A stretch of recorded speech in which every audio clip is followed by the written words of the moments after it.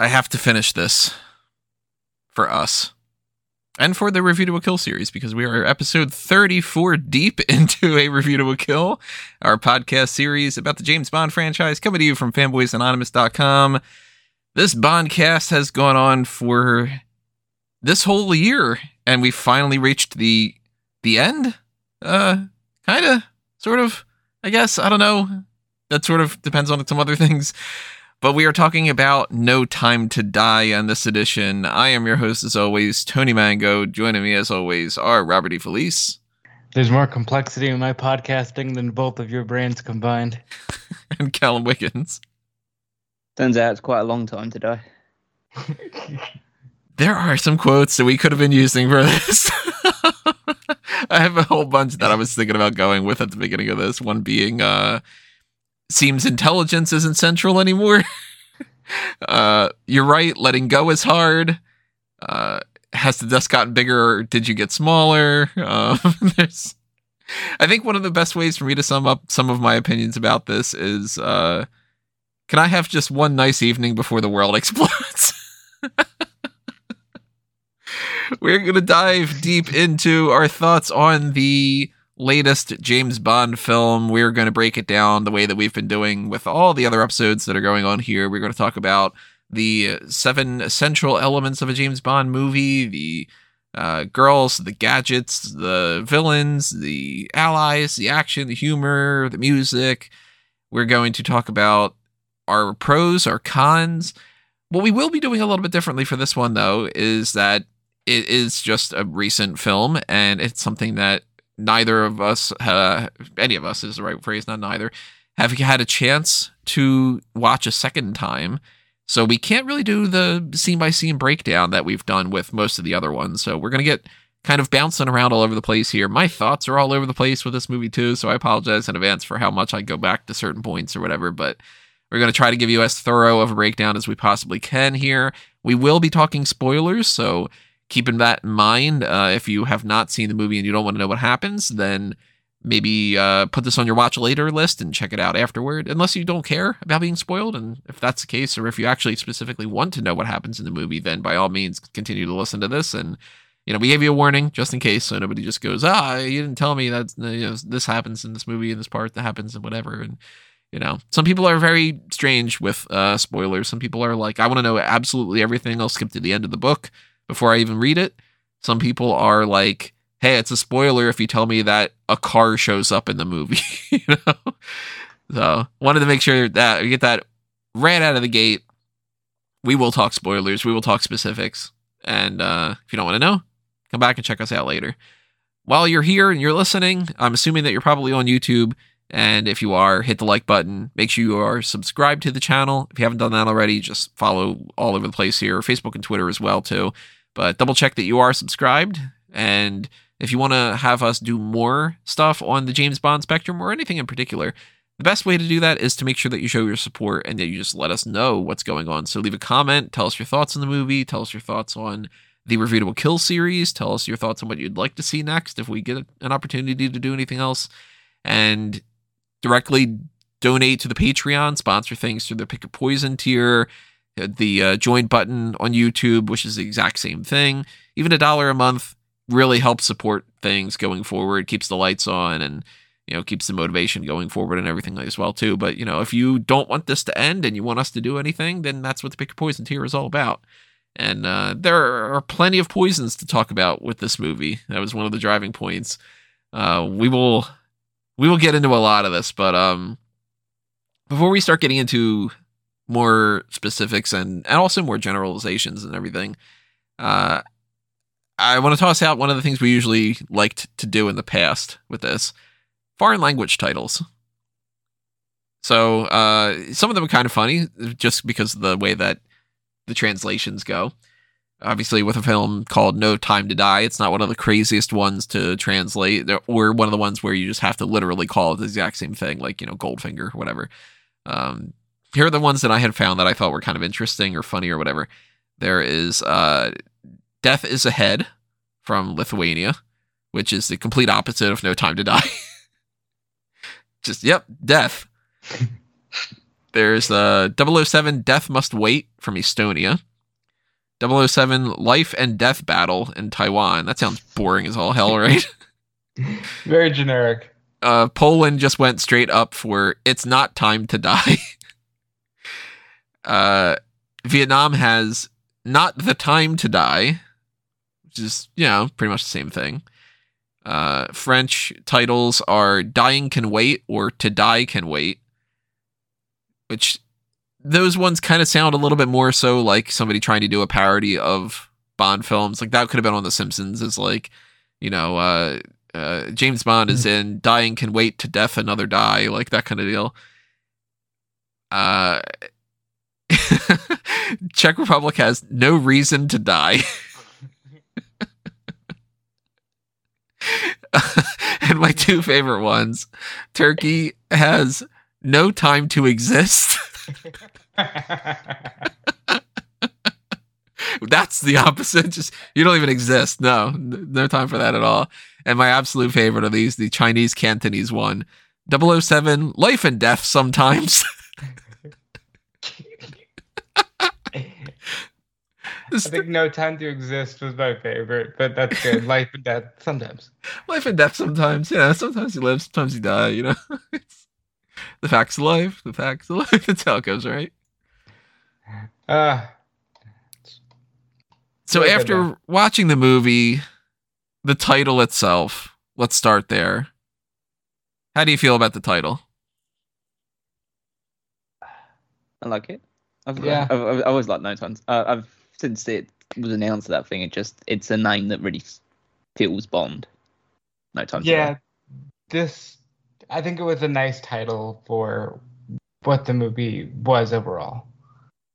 I will touch upon this when we get into the music side of things, but I do really like the title. I like it even more with the lyrics. And we knew what the song was ahead of time because this movie's been delayed for 19 years.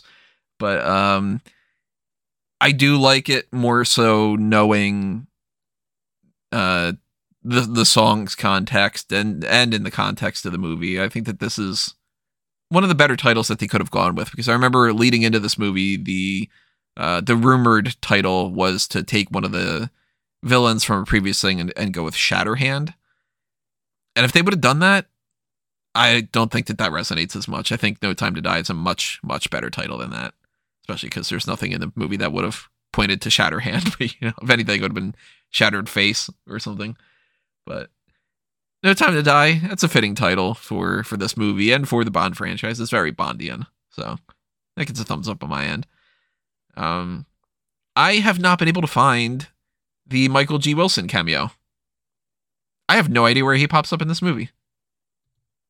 It's a little harder when you haven't seen it several times over. I would assume that somebody would have found that out by now, and I can't find any information about it online. So he should be there somewhere. He's in all the movies in some fashion from when he, started doing these cameos, but he's either, I'm assuming he's somebody in the party scene, most likely, because that's usually where they put him in as, some kind of, he's obviously like a background extra in different things, or he'll do like a voiceover or something. But, that seems like the most fitting area for him. So I'm going to try to be on the lookout to see if I can find him there in some fashion. It's not listed on his IMDb page. That's usually like a 50-50 thing too. Sometimes he's not credited. Yeah, it's got Spectre, Skyfall, Quantum of Solace, and Casino Royale. It's got all of his ones in there. So he could have been cut. He might not be in the movie itself too. That's another thing. That'd be depressing. He might not be continuing. There's a little bit of an indication that he might have retired with this one. Barbara Broccoli had recently, when they were doing some kind of press thing or something, I forget the context of it, but she supposedly gave a big thank you to him, which kind of, to some outlets at the very least, they got the impression that it was thank you for being a part of this franchise for so long, and he's probably going to bow out after this, which, if that's the case, I'm very curious where they go from here, because as we'll get into, they're going to reboot it in some fashion, and Barbara Broccoli doesn't seem like she's leaving anytime soon. And we know the whole thing with Amazon, and maybe we get some other executive producers or something in the mix here. I don't know, but Michael G. Wilson has been a big part of this franchise for. I mean, how long has he been a part of this? Spy Who Loved Me, I think, was the beginning of this. No, he apparently was also a soldier in Goldfinger, but a lot of the things come in with Spy Who Loved Me. So even back then, I mean, you're talking multiple Bonds ago, and he's had his fingerprints all over this franchise. And if he leaves, then it's kind of sad in some ways. Yeah, I mean, you have to. You can't be an eternal role, unfortunately, with anything, especially particularly something with the Bond franchise, which is as enduring as it is. So eventually, you do have to move on into something else. I'm sure at least his influence will still be felt, even if they start moving in slightly different directions beyond this point. Yeah, it's almost fitting if this is his last movie, and even if he wasn't in this one, I think it's a very fitting conclusion for him. And, I mean, a lot of people, they like to wrap things up with something that is a very wrap-up kind of thing, like, an anniversary, or like in this one, it's the 25th film, and obviously the way that things end in the movie, the way that goes, that makes a lot of sense and everything. So I know if I were in his shoes, I would rather, if I was going to step away from the movies, I'd rather step away with something where it feels like there's a climax to it, as opposed to being like, and my last one is Octopussy, or so, you know what I mean? Where it's just sort of, that's it, that's enough, that's another one, that kind of deal. What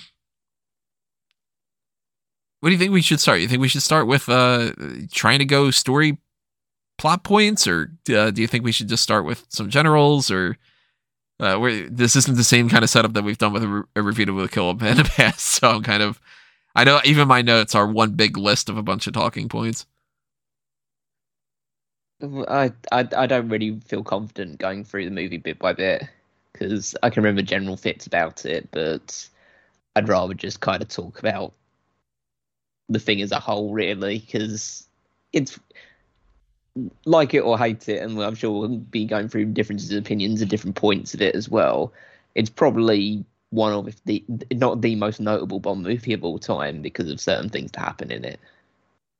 So, yeah, I think a general overview is the best way to do this, because we don't have, like the movie at will to go back and like look and reanalyze, and you remember the big moments, Yeah, I mean, I can give a general breakdown in like a most basic sense, but of course, in the past we've done the whole like, and then this part happens, and this is an interesting tidbit of trivia or whatever. I don't have a whole lot of trivia because it hasn't really been able to be analyzed all that much. So for anybody who's hoping for that, we might in the future revisit it to do something more like that, but we kind of can't right now. I mean, if you've got your notes as a sense of talking points, then why don't you we go through those talking points? Well, they're not in any order of the movie. That's fine. Like, I mean, I'm not really.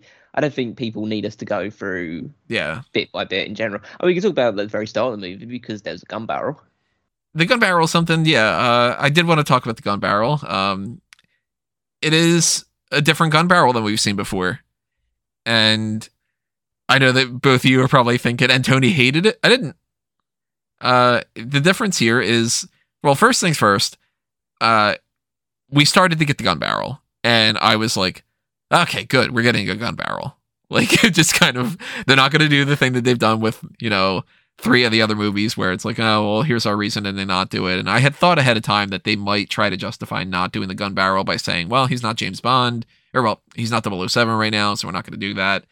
But we did get a gun barrel, and we got the gun barrel in the sense that I've liked how they've done it, where they do this, the lead-in song with the MGM logo and whatnot, and then they get into the black screen with the da-da-bum, da-da-bum, da-da-da-da-da, and then you start getting into the theme. He does the gunshot, and there's no blood. And I thought to myself, oh, huh. Well, that's different. Because it fades, it does like this weird fade, and it goes to white. I thought it was pretty neat. Yeah, perhaps a bit of foreshadowing too. Now that I think about it, and you frame it like that. But I like the gun barrel, and I was glad to see it at the beginning of the movie. I actually assumed you would really just be glad to see it at the beginning of the movie and be happy. Yeah, it worked out, especially because they do that fade into white afterwards. I think it'd be a bit more jarring if they decided, okay, we have to force the blood down and then go back to white, even though we were on white in the first place. There's other ways that they could have done something like that. You know, they can have some kind of I don't know what would have been like red, like that could have transitioned out of that, but like they didn't need to do the blood. I would have preferred probably if they would have done the blood just for the sake of, you know, keeping that kind of going, but I did think that this was a pretty interesting way to do it. And then of course with the foreshadowing of it, you kind of go into, okay, well, you know, it's slightly different with that, and overall I thought it was pretty neat. So believe me, there are plenty of things that I really, really liked about this movie. There are a lot of things that I thought was just okay, and then there's some things that I absolutely hated. It's all over the spectrum here. Shout out to Calvin Dyson, who is got a fantastic YouTube channel for Bond stuff. If anybody is interested in the Bond stuff, check him out for sure. He had said something. I checked out his spoiler-free review for a few minutes before I had seen the movie, and I had seen that he had said this has like some of the highest of highs and the lowest of lows. And I'm like, yeah, you know what? This actually pretty much does. And the gun barrel was not either a highest of highs or the lowest of lows. It could have been one of those pointy ones that I could have bitched about, right? I will never forget that. So we don't get an intro opening sequence that is on the more traditional side of things. Instead, it's a flashback. And it revolves around something that we had heard about in the previous movie, Spectre, where Dr. Madeline Swan, spoke about how somebody tried to break into their home, and she was a kid, and she knew where her father had hid his gun, so she had shot the guy. And that was such a big line in that movie that pretty much everybody was just sort of like, okay, well, that might factor into the next film just because it seems like they might be setting something up. And that's what we get, which, to be honest, was not at all the scenario that I was imagining that it was when I was watching Spectre. I kind of, in my mind, her story was more of like a regular house in a regular, maybe an apartment complex, or, I don't know where it would be, just a regular home, not in the middle of nowhere in the woods and whatnot. And I thought that it was implied that it was somebody who either just like some goon, or it was possibly somebody directly associated with Blofeld. How did you guys think about that? Did you give any thought to that prior to the movie, or was it just sort of one of those like, it's a line, whatever? I didn't look at any spoilers prior to the movie, or look at anything that would just even like talking about how it might go. I mean, like when you were watching Spectre. Was it just like one of those, like, it's just a line and it's just serving a point, or did you kind of like fill in the backstory yourself? Well, it's one of those things where you don't expect them to really play into that because they've never done anything like that before. You've never had a Bond girl go through two movies, so I guess it was just conditioned to not think about it, because even though I knew that she was going to be in the new movie, I didn't feel like that was going to play too much into it because they've never done it before. Yeah. Yeah, and it's cool that they call back to it. It really does serve as the overarching plot for this whole movie, but at the time you don't think they're going to put a lot of emphasis on any Bond girl in any Bond movie, so it's just a line in the other movie, but cool to see that they played off of it. And the way that this does play out is we get who is the main villain of the movie, Lucifer Safin. Is that name? He kills Madeline's mom, who is this drunk, depressed woman, and it kind of goes a little bit against what they had seen and said in the previous movie, because there's a line in it. I'm trying to find one of my notes here. The whole hotel, the L'American, Mr. Whitehead says that they keep going there for years and years and years and years and whatever. And then he says, my wife left me years ago. Yeah, well, that could. He doesn't say how. Yeah, he doesn't say specifically that she left him. She Yeah. said that that could be his own way of saying that she died. Yeah, it's just kind of like the implication is more of she like divorced and whatever, but then you switch it up and it's like, okay, well, that's a different meaning to that phrase now. My wife left me years ago doesn't mean my wife got tired of my villainous bullshit and she decided to pack her bags and leave. It means she became a depressed alcoholic who got murdered. It's like, okay, that's different then, you know? And you can kind of see why that's a big memory for Madeline, not just for shooting somebody, but for also her mom died. Okay, you know? Mm-hmm. But the more interesting thing is that obviously she shoots Safin and assumes that he's dead. Turns out he's not dead. And they do the spot where she runs out into the ice to try and escape him. He's just trudging along behind.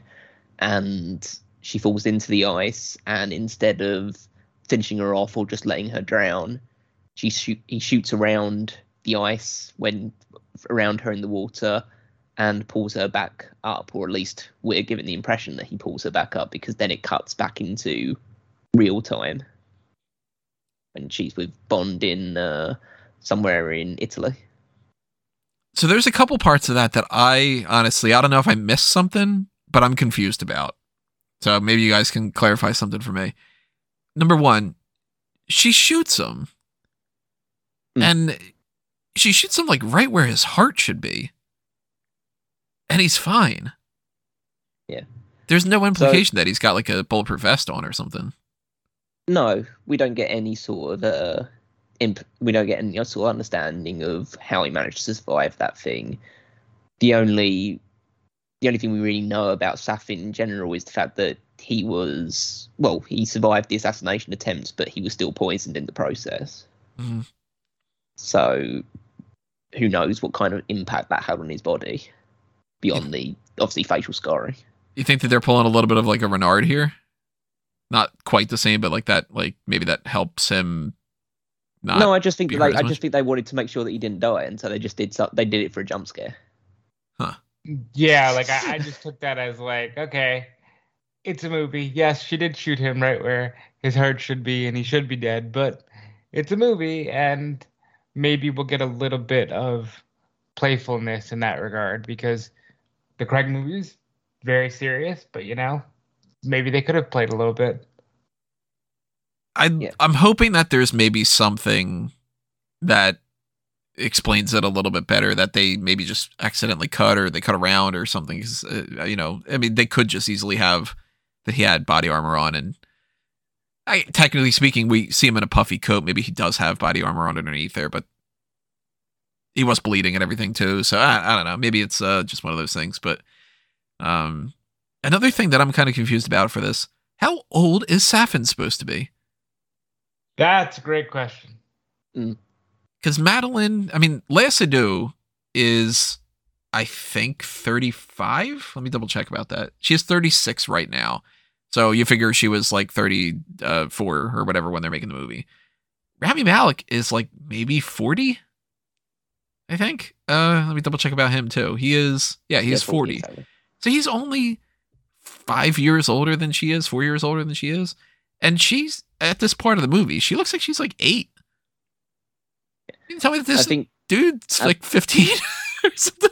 So I think they try and portray Madeline as younger than Léa Seydoux is, and portray Rami as older than he actually is. You're trying to go with him in this movie being around 50 and her being around 30?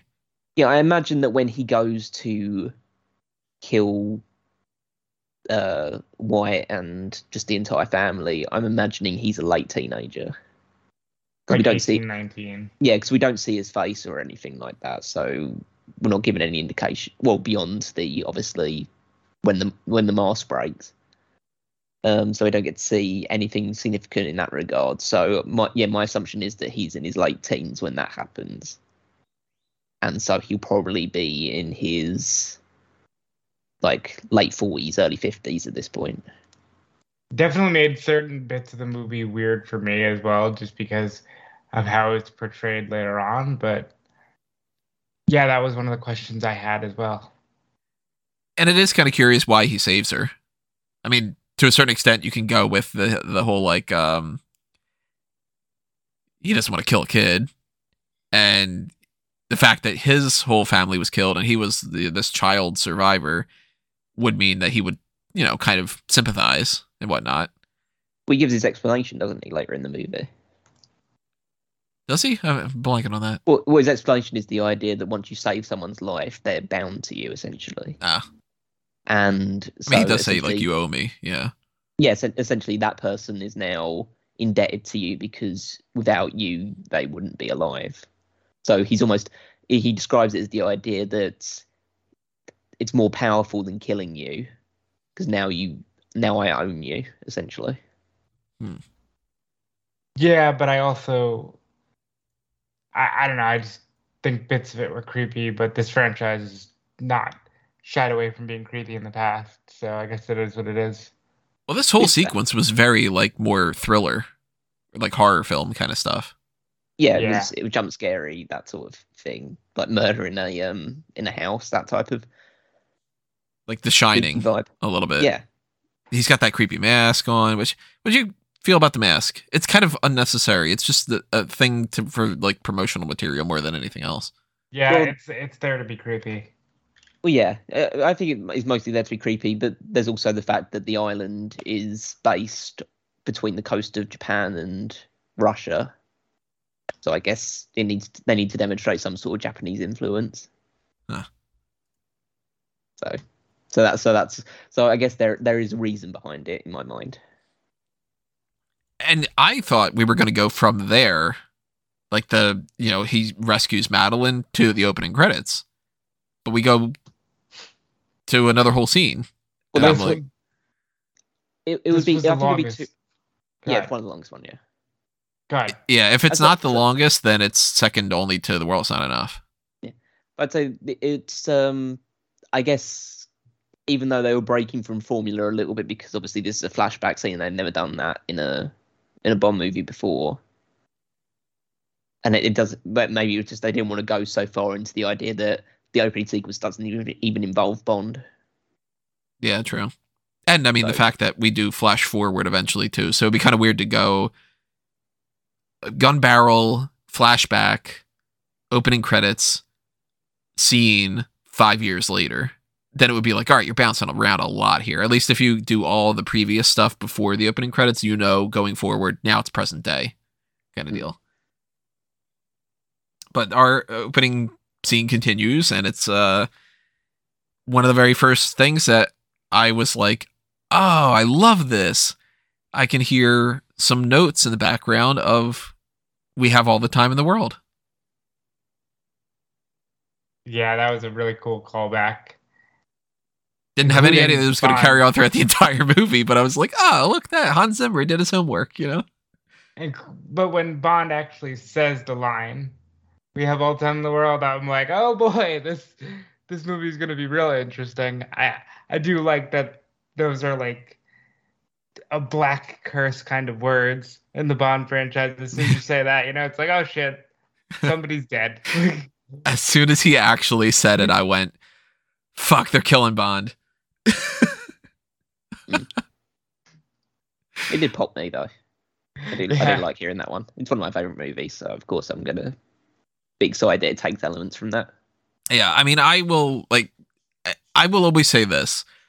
I've got a website called Fanboys Anonymous. Like, fanboying out over something is just one of those things that I do. If it's built into the fabric of a franchise and you call back to it, I'm pretty much going to be a fan of it. It depends on how you do it. It depends on the circumstances, all the other things. But like when you're watching a Star Wars movie and the Force theme starts playing, it's fucking goosebumps time. Or you hear like the Imperial March, you're like, okay, this is pretty goddamn awesome. And when you've got, say, spoilers for some other movies and stuff, but like when we finally hear Avengers Assemble in Endgame, the crowd goes fucking crazy because they're just like, yeah, it's the thing. We've been waiting to hear the thing. Ah. So when We Have All the Time in the World starts playing, it's like, it hits you right in the feels because then you're like, yeah, okay, that's the thing. And then you tie that more into the movie. And if they would have done anything else on a similar wavelength and tried to make their own We Have All the Time in the World, but it's this song, you would have been hearing from me in this review, why the hell didn't they just do We Have All the Time in the World? So I'm really thankful that they actually did that. There's actually quite a bit of On Her Majesty's Secret Service music in this. Did you guys catch, I know you don't pay as much attention to the music, but did you catch that the actual score itself, like the main theme, pops up later on in the movie? I did not. Yeah, it didn't really cross my mind. I didn't write down when it shows up, but there's actually, I think I remember where it was. The scene where M is talking to Bond and they're outside and they're on like the bridge or something, I think. Maybe they're like looking over the Thames. Right before Bill Tanner comes in. Yeah, before Tanner pops up and it's like, "Oh, hey Bond, you're alive," like that kind of deal. When he's talking and he's explaining about like what he did with Hercules. Hercules was in it, not Hercules, right? Hercules. Yeah. Yeah, Hercules. When he's explaining that, there's bum bum bum bum bum bum bum bum bum in the background, like just kind of very subtle. And I'm like, Hans Zimmer knows what he's doing. Hans Zimmer is equal parts an absolute genius and equal parts, I'm just going to do the same thing. Like, he has really like 3 types of songs that he does. And if you listen to the music from Black Rain, for instance, it is literally the exact same thing that he does later on with the Batman franchise.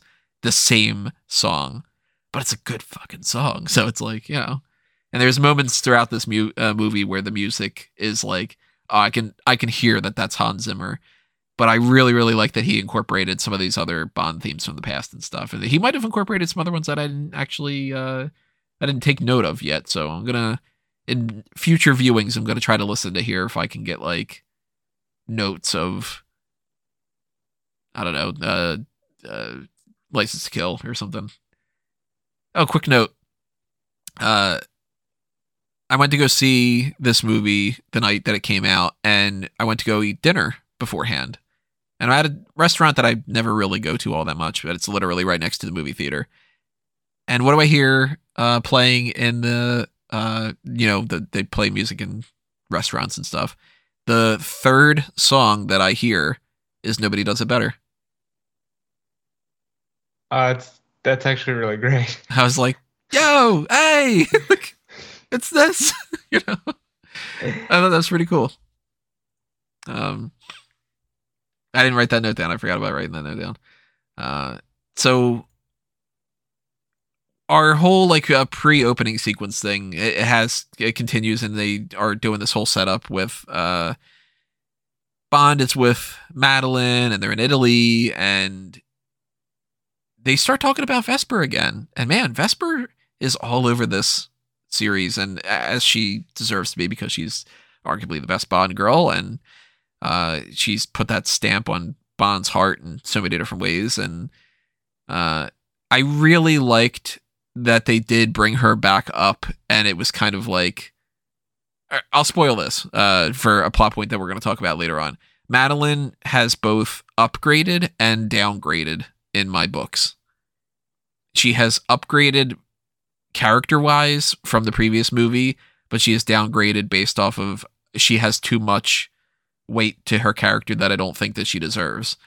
So when they, at this point in the movie, when they incorporate her talking about you need to get over Vesper, you need to do that like for us and for yourself and whatever, and they're doing this little thing with people like burning memories to kind of move on from the past or whatever, I really liked that whole bit. It was a good reintroduction to the character, and like establishing that, okay, this is once again the Bond girl that we're going to be focusing on. And yeah, I think it was important for just the whole plot of the series to basically Bond has to come to terms with the fact that with what happened with Vesper, because that's really the catalyst for who he is as a person now. And I think that it was the best closure you could possibly write, where he does have a moment where he says, "I miss you," and then burns the note that she gave him saying, "Forgive me." And it's like I was stilled on that. That was very good. If they would have ended that scene right at that point, I still would have loved it.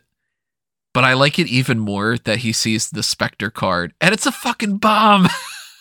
Yeah, I mean that's what's like the beauty of this arc of Bond, is that it's obviously it's many different things and there's lots of ways you can describe it, but above all else, and it's something that we'll probably refer to multiple times, it's a complete tragedy. Oh, it's 100% a tragedy. Every time that Bond has the slightest bit of like a quantum of solace, as he would call it, he gets nailed with something else. Quite literally in some cases. You know, he does get, shot with a nail in Casino Royale. And and then after the giant explosion, there's something that I liked this movie, and they did it multiple times, which is they do the explosion and then pretty much the sound just dies. Well, the only sound we hear is a ringing, like as if like a bomb just blew up near your ear. And I kind of take that as the interpretation of we're currently inside Bond's head. Yeah, you kind of experience the haze with him.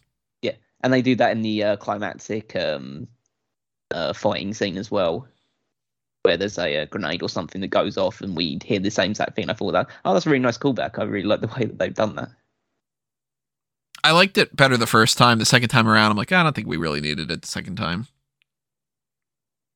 But I did really like it with the Vesper thing, especially because the Vesper thing, you just got hit with an emotional punch, and now you're getting hit with a physical one, and auditory, and And then we get what you'd say the more conventional Bond opening thing, which is assassins from all over the place. Yeah. The super action scenes where Bond dives off a bridge holding a rope to swing along to. He does it in his own classical Daniel Craig, this guy is pretty clumsy but manages to get the job done kind of approach. And motorcycles, and there's a guy with a glass eye, and there's all the fighting scene, but then it's also counterbalanced by this giant Bond is in a emotional crisis because he assumes, based on what one of the henchmen says, that Madeline was the one that threw him under the bus. Mm-hmm. Because he is so unwilling and so incapable of trusting anyone because of everything that he's gone through in his life.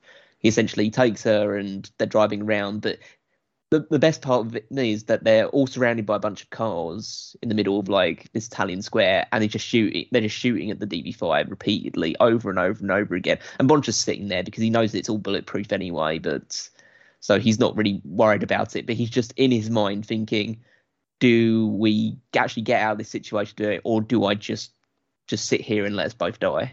Mm-hmm. Do I let her die knowing that I'll die too, but at least this bitch, as he would call her based off of Vesper, the bitch is dead kind of thing. Like, do I just, let her deal with the consequences of her actions kind of deal, or even press her even further to get her to be like, yes, I did set you up, but can you please, whatever, like that kind of, he's playing a little bit of chicken, and he has every right to be pissed, because why would he trust her? She's the daughter of Mr. White. And everybody fucks him over at some point for the most part, And the action sequence is pretty damn cool. I was a big fan of like when he gets on the bike and he goes up the side of the building to get like the steps or whatever it was to, kind of jump up to the higher level. Big fan of the car. As far as gadgets goes, the car it's got the bevy of normal stuff, the machine guns, it's got the smoke stuff, it's got the little mine kind of spike things. I don't know what you would call them. I forget the names for it. Like, not tax, but it's a typical Bond car, and like Q managed to put all that stuff in there. I guess he was rebuilding the the car from the shell in the previous movie, and he bothered to put all this thing on there. A friend of mine said that they were thinking that at this part of the movie, he was going to use the ejector seat on Madeline. Oh. That'd be terrible. That would have been really funny. It would have just been a funny moment if you just zoomed in and he was just looking at it a little bit. just at least like he wasn't actually going to do it, but you just get a sense of he was thinking about it even for a split second. Like he did with Em, where he's joking around about it. So, I mean, he eventually kind of trusts that she, to a certain extent, he trusts that she didn't really screw him over, and they take care of the villains and whatever like that. And he puts her on a train, and tells her, fuck off, I'm not going to see you anymore. And at this point, she puts her hand to her stomach. And I'm like, all right, yep, she's pregnant. Called it. Well, this is the first time during this podcast I can say my immediate reaction to the movie was texting Tony, I hate you, you called everything. Yeah, he did. You called it. Not everything, but a good portion of it, because it's like some of the stuff is it's built in the way that it kind of seemed like it needed to go, That was our opening sequence. We will talk. Yeah. We're going to do our rankings and everything at the end of this. But how'd you guys feel leading into the opening credits before we're talking about the opening credits? I love the action sequence like that. It felt comforting in a way. Like, okay, now it's a Bond film. Like, this is fun. And the stuff with Madeline in the flashback was good too. But the action sequence is where it all lives for me. Thumbs up. Yeah, I thought it was one of the best ones they've probably ever done, in terms of just being its own cinematic experience and a good blend of both the emotional and the action side of things. He covered both sides really well. So that was something that I was a big fan of, and I'm like, all right, cool, I'm on board. This movie's doing some pretty good stuff here. And then they hit me with the dots from Dr. No. That's how they transitioned to the opening credits. And I'm like, fuck yeah. We're getting the Dr. No dots. Yeah, this is it's given a lot of fan service to people that are long-term fans of the franchise. Maybe because they knew what was coming up at the end. Yeah. I got to try to prep everybody for that. Soften the blow. I really liked the little dots though. That was just, they didn't need to do that. They could have done anything else, but I thought that was great. And I, of course, talking about the main theme itself, big fan of Billie Eilish's No Time to Die. I like it even better now after the movie. Yes, I would agree with that. It's not I enjoyed the one that you had sent me earlier in the year that did not get used. I forget at the moment who sings the song, but I enjoyed that one more as a song, but this was a great theme song for the movie, and Billie Eilish, right place, right time, because I don't know if anybody could have done this song better than her. Maybe like a Lorde or something like that, but very good song.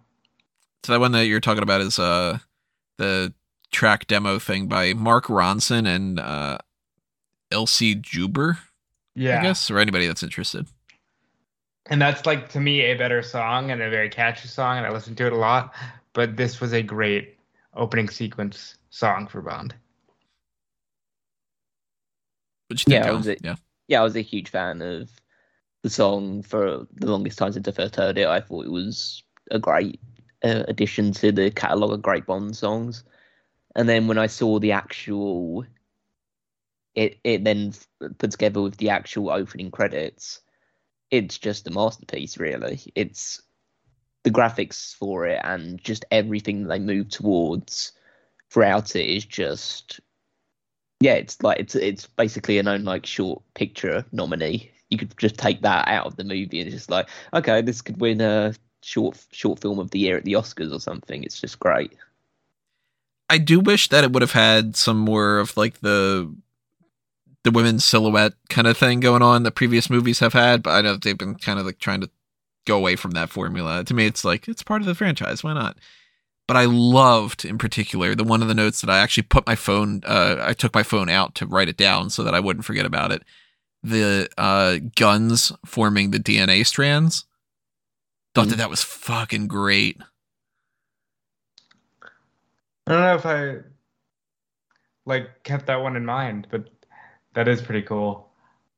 It's all like they're all revolving around like a helix, and then they all start shooting. So it ends up like forming the, I forget how, like, ACHC or whatever how that kind of gene sequencing kind of goes.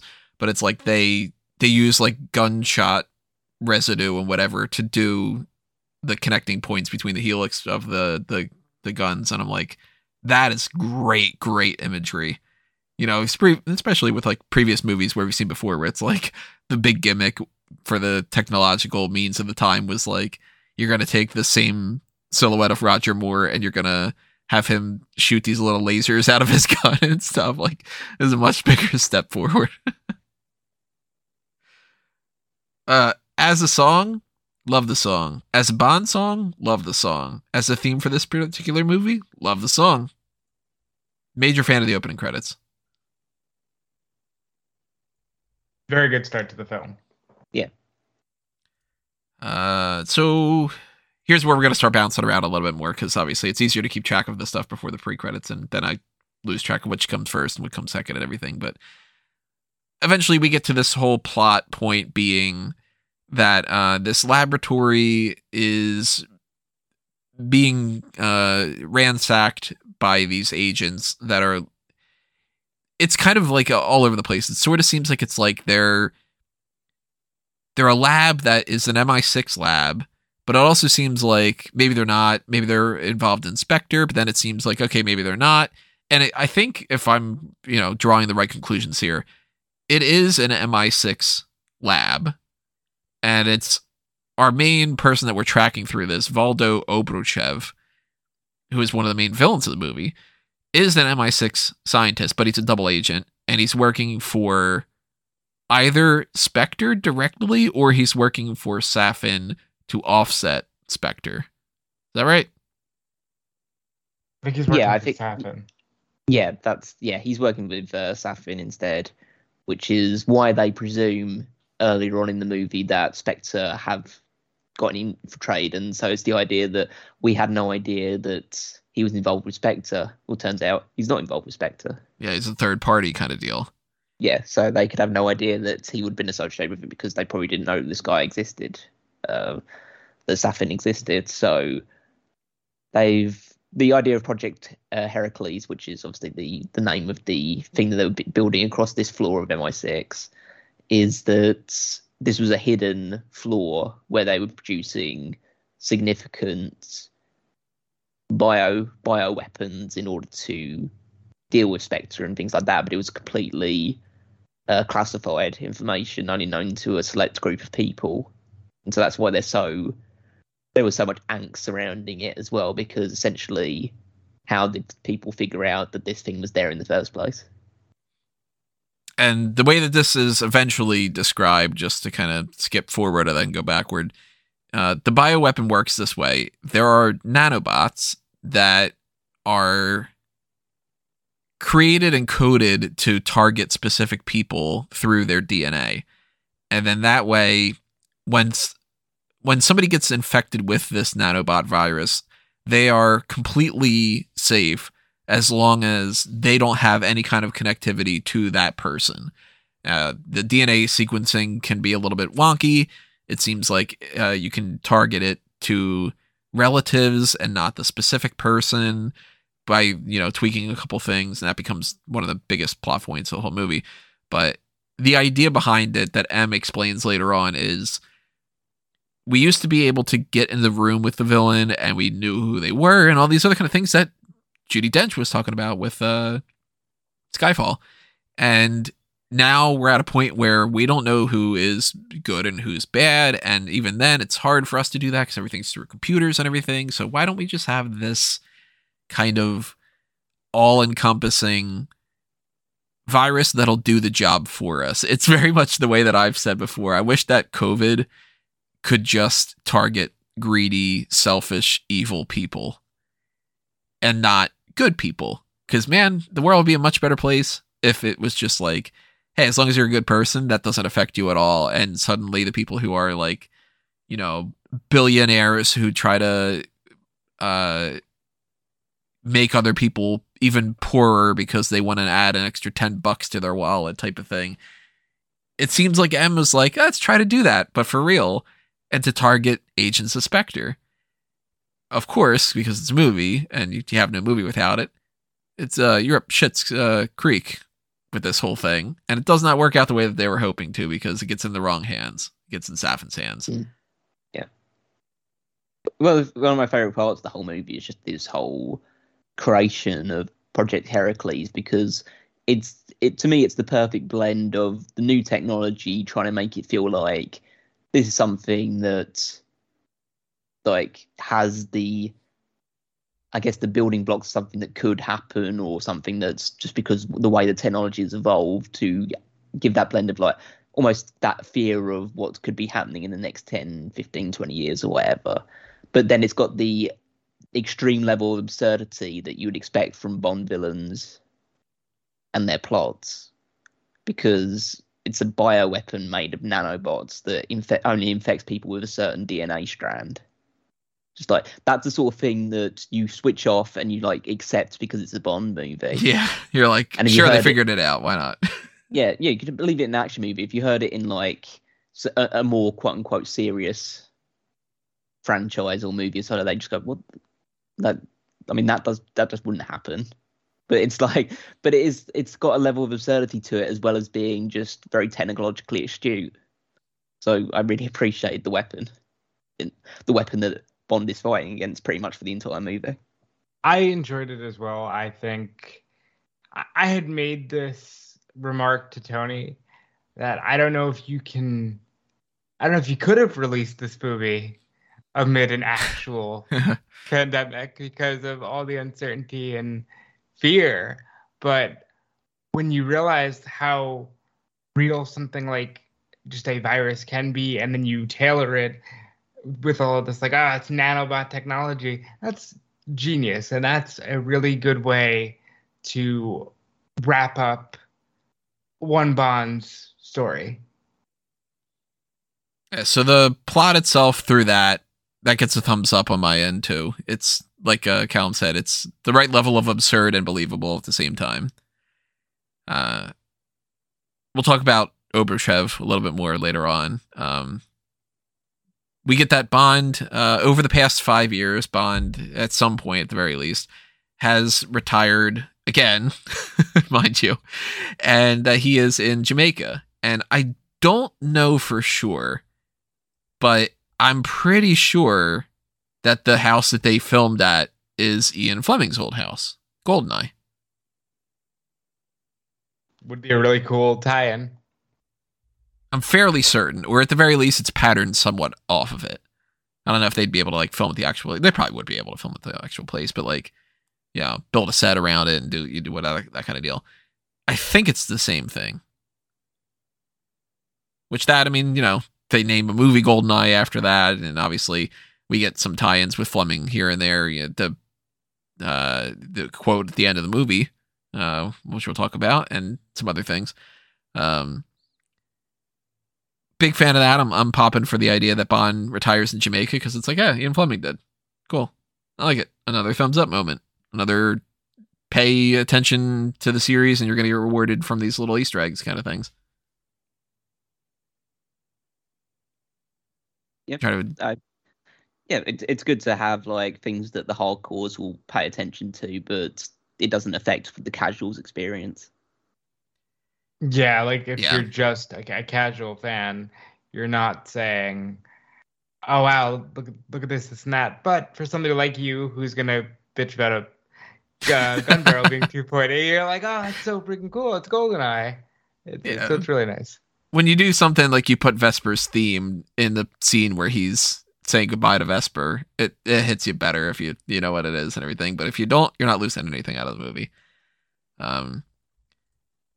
Blah, blah, blah. Eventually, whatever, we get Felix Leiter contacting him, and we get introduced to his colleague, Logan Ash. And immediately I'm going, yeah, that guy's a fucking double agent. You guys do the same thing? Yeah, he was too he was too positive in a way. Like he was too like, oh, I know you, it's James Bond. Yeah, love you, man. It's like, oh boy, something not right here. He was giving me some a little bit of Red Grant vibes from Rush with Love when he was trying to be like all buddy buddy with James Bond. You know, the like um oh god, I'm blanking away. Does he call him like old chap, I think? Or no, old man, I think. And he's like, all right, old man, like whatever, that kind of thing. And Logan is just sort of like, you know, oh, you're James Bond. You know, this is great. Like, let's. And Bond says like he smiles too much and whatever. Bond, of course, is a little suspicious of him too. And yeah, he's every right to be because Logan's a fucking asshole in this movie. Yeah, he's real piece of shit. But we get a whole thing back and forth with some of that stuff. Felix wants him to join in on this mission, whatever. Bond's retired, whatever. He starts flirting around with Nomi, who he immediately knows something's up, and she's part of MI6. And she, of course, is. Turns out that she is the new 00 that replaced him. She is 007 now, which we pretty much knew going into the movie from like promotional material and stuff. And there's part of me that doesn't like it, but there's an even bigger part of me that goes, well, Bond's retired. Why wouldn't they just keep it going and have a new 007? There's been more 004s, there's been more 005s, you know, whatever. So yeah, there's a new 007. They really harped on that number though. And one of the only things I liked and I thought the Nomi character brought to the table was that constant banter about the 007 number. And I think they had a lot of fun with it. But I will say, when Felix Leiter's talking to Bond and he's saying, we need you, we can't tell the good guys from the bad guys anymore, I'm thinking, I hope that the person who took over 007 isn't a bad guy. Like, that would just suck if, she's the main henchman, and there you go. I thought there was a possibility that could be the case, yeah. I kind of thought that maybe they were setting up Logan to be that thing for a red herring and then it was going to be Nomi. But I was like, I guess we'll find out during the movie, that kind of deal. What were you thinking about that, Callum? Were you kind of suspicious of either one of them? No, I wasn't. No, I never considered the possibility that she was going to be that guy. Logan, potentially, but I wasn't really thinking that much at that point in time. I didn't want to. I thought he was either going to be likely a villain or he was going to be some really big sacrificial lamb. Because either he's smiling too much because he's a bad guy, or he's smiling too much because he doesn't know what he's doing and he's way over his head. Kind of like he'd be like the, oh god, what's his name? The dude from Casino Royale who's he just gets thrown into the snake pit at the end of it. Yeah, you know, stop touching your ear, like that type of thing. Like, damn kid doesn't know what he was getting into and he get killed because of it, that kind of deal. I did enjoy Nomi's introduction, the idea that she was essentially there and just like immediately going into the bedroom, and there's some good banter between them. Like, she takes her weave off and he says, well, it's not the first thing I expect you to take off. Yeah, I like that. Yeah, that was good. It's just a good laugh in the cinema that I was watching it in. And yeah, and the fact that she does harp on about the 007 thing, and the fact that it says, like, you probably thought he'd be retired. I like that line. Yeah. That was a great line. And his response is just typical Craig's Bond. It's like, it's just a number, that sort of thing. Even though you know it hurts him, he just like, he has to shrug it off because he can't show any emotion. And yeah, I did like the introduction to her, and the fact that Bond eventually is convinced to join into this escapade, but working essentially for the CIA instead of MI6. Yeah, because he trusts Leiter. He's a fan of Leiter, a friend of Leiter. Obviously, he, to a certain extent, is going to trust Nomi, but he knows full well MI6 is not like infallible. You can't trust everybody and whatever. But he gets into the mix here, and I will. Again, we're going to bounce back to characters. We're going to talk about some different things here and there. I will say this. Nomi does not register on my scale anywhere near as much as the next person that we meet, because Bond gets introduced to another contact through Felix, and it is the CIA agent named Paloma, played by Ana de Armas. I thought she was fucking great. She has this wide-eyed... She says, I had 3 weeks of training. And all this, and she is a fun character. I loved her character. In any other Bond film that isn't a part of this specific series, which is telling one through line story. She is the main Bond girl, and she's awesome because she was awesome for the brief time that we had her here, and one of my favorite parts of the whole movie. Yeah, I thought she was obviously very good. She plays the, like you said, the doe-eyed expression, like the idea of like you almost get the sense of a not even a Tiffany Case, that sort of who's the one that's the fake agent, the one that's actually working for in Live and Let Die. Rosie. Yeah, she gave me that sort of vibes early on. And, a little bit of Rosie, a little bit of Mary Goodnight. Yeah, just the very obviously quite innocent, but very like super eager to do this thing. And I've had no training, and Bond just like rolls his eyes because he just assumes it's going to be bad. And then she turns out when he actually gets into the fight scene that she totally kicks ass. Great. Yeah, I wouldn't say it was like. Good. I wouldn't say it was one of my favorite parts of the movie. I mean, it's a very, very good action scene, but like she's there and then she goes, and it's like. And to be honest, I didn't. I mean, people say harsh me for this, but like I didn't miss her when she went. I wasn't like really that. Oh, basically, because I left halfway through this part to go to the bathroom anyway, because obviously it's a long movie, so you kind of have to pace yourself a little bit in that regards. But I came back and I basically asked my brother after we left, who I was watching it with, did anything else happen with Paloma? He said no. I said okay. Like, so it didn't leave that much more of an impression on me.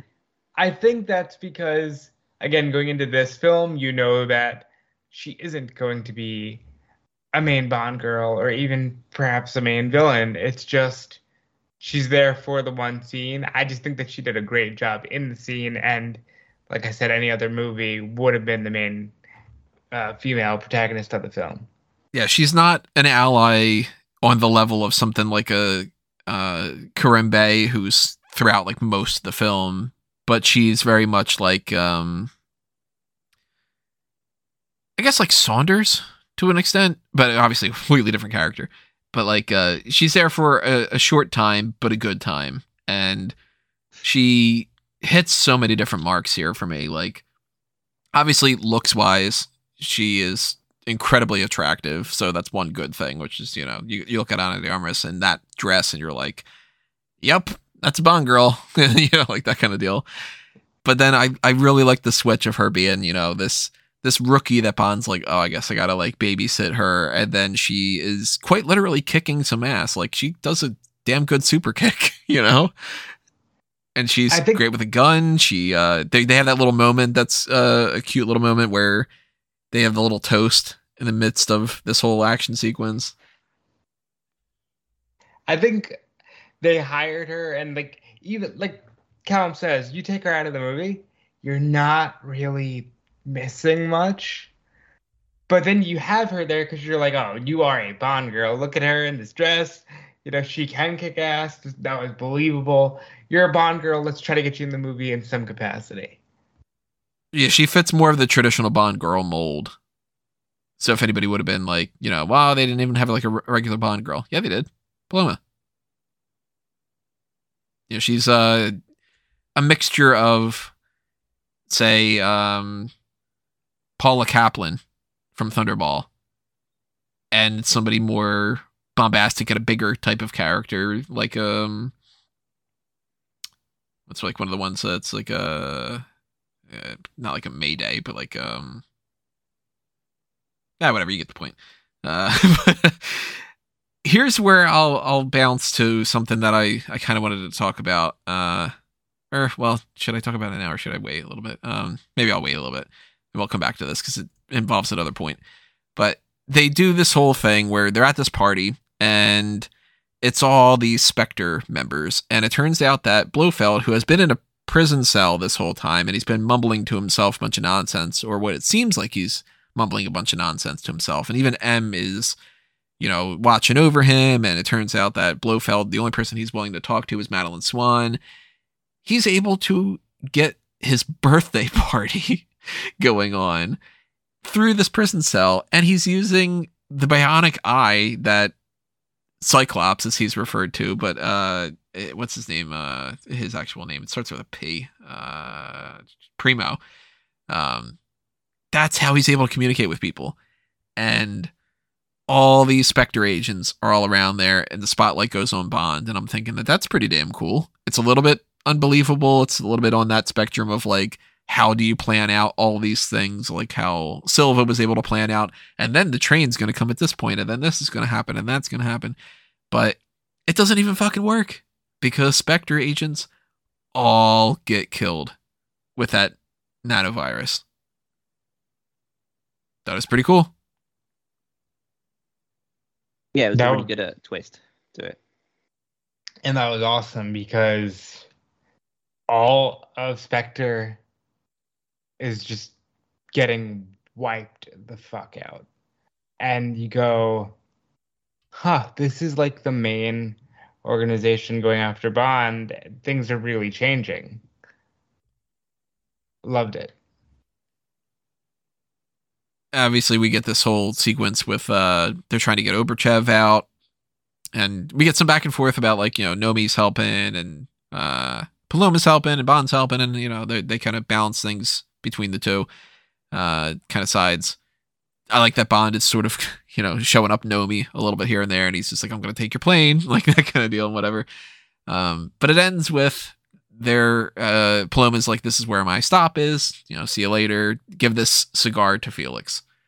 And by the end of this next sequence, Logan Ash reveals himself to be somebody working for Safin, and he shoots Felix, and he escapes with Oberchev.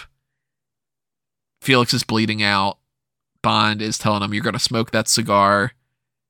And Felix knows full well Bond's not going to be able to carry him to safety safely with his own life in the mix as well. And he knows to tell Bond, hey, look, you got to let me go. And he says something that I liked, where he just says, as one of those like lines that you're going to have, your final line kind of thing. Maybe it's not the best line that they could have gone with, but he says, it's a good life, isn't it? And Bond replies the best. And that was the first time I got choked up watching this, because I'm like, God, that hit me really hard, because you start again picking off all of these key players, and it hit.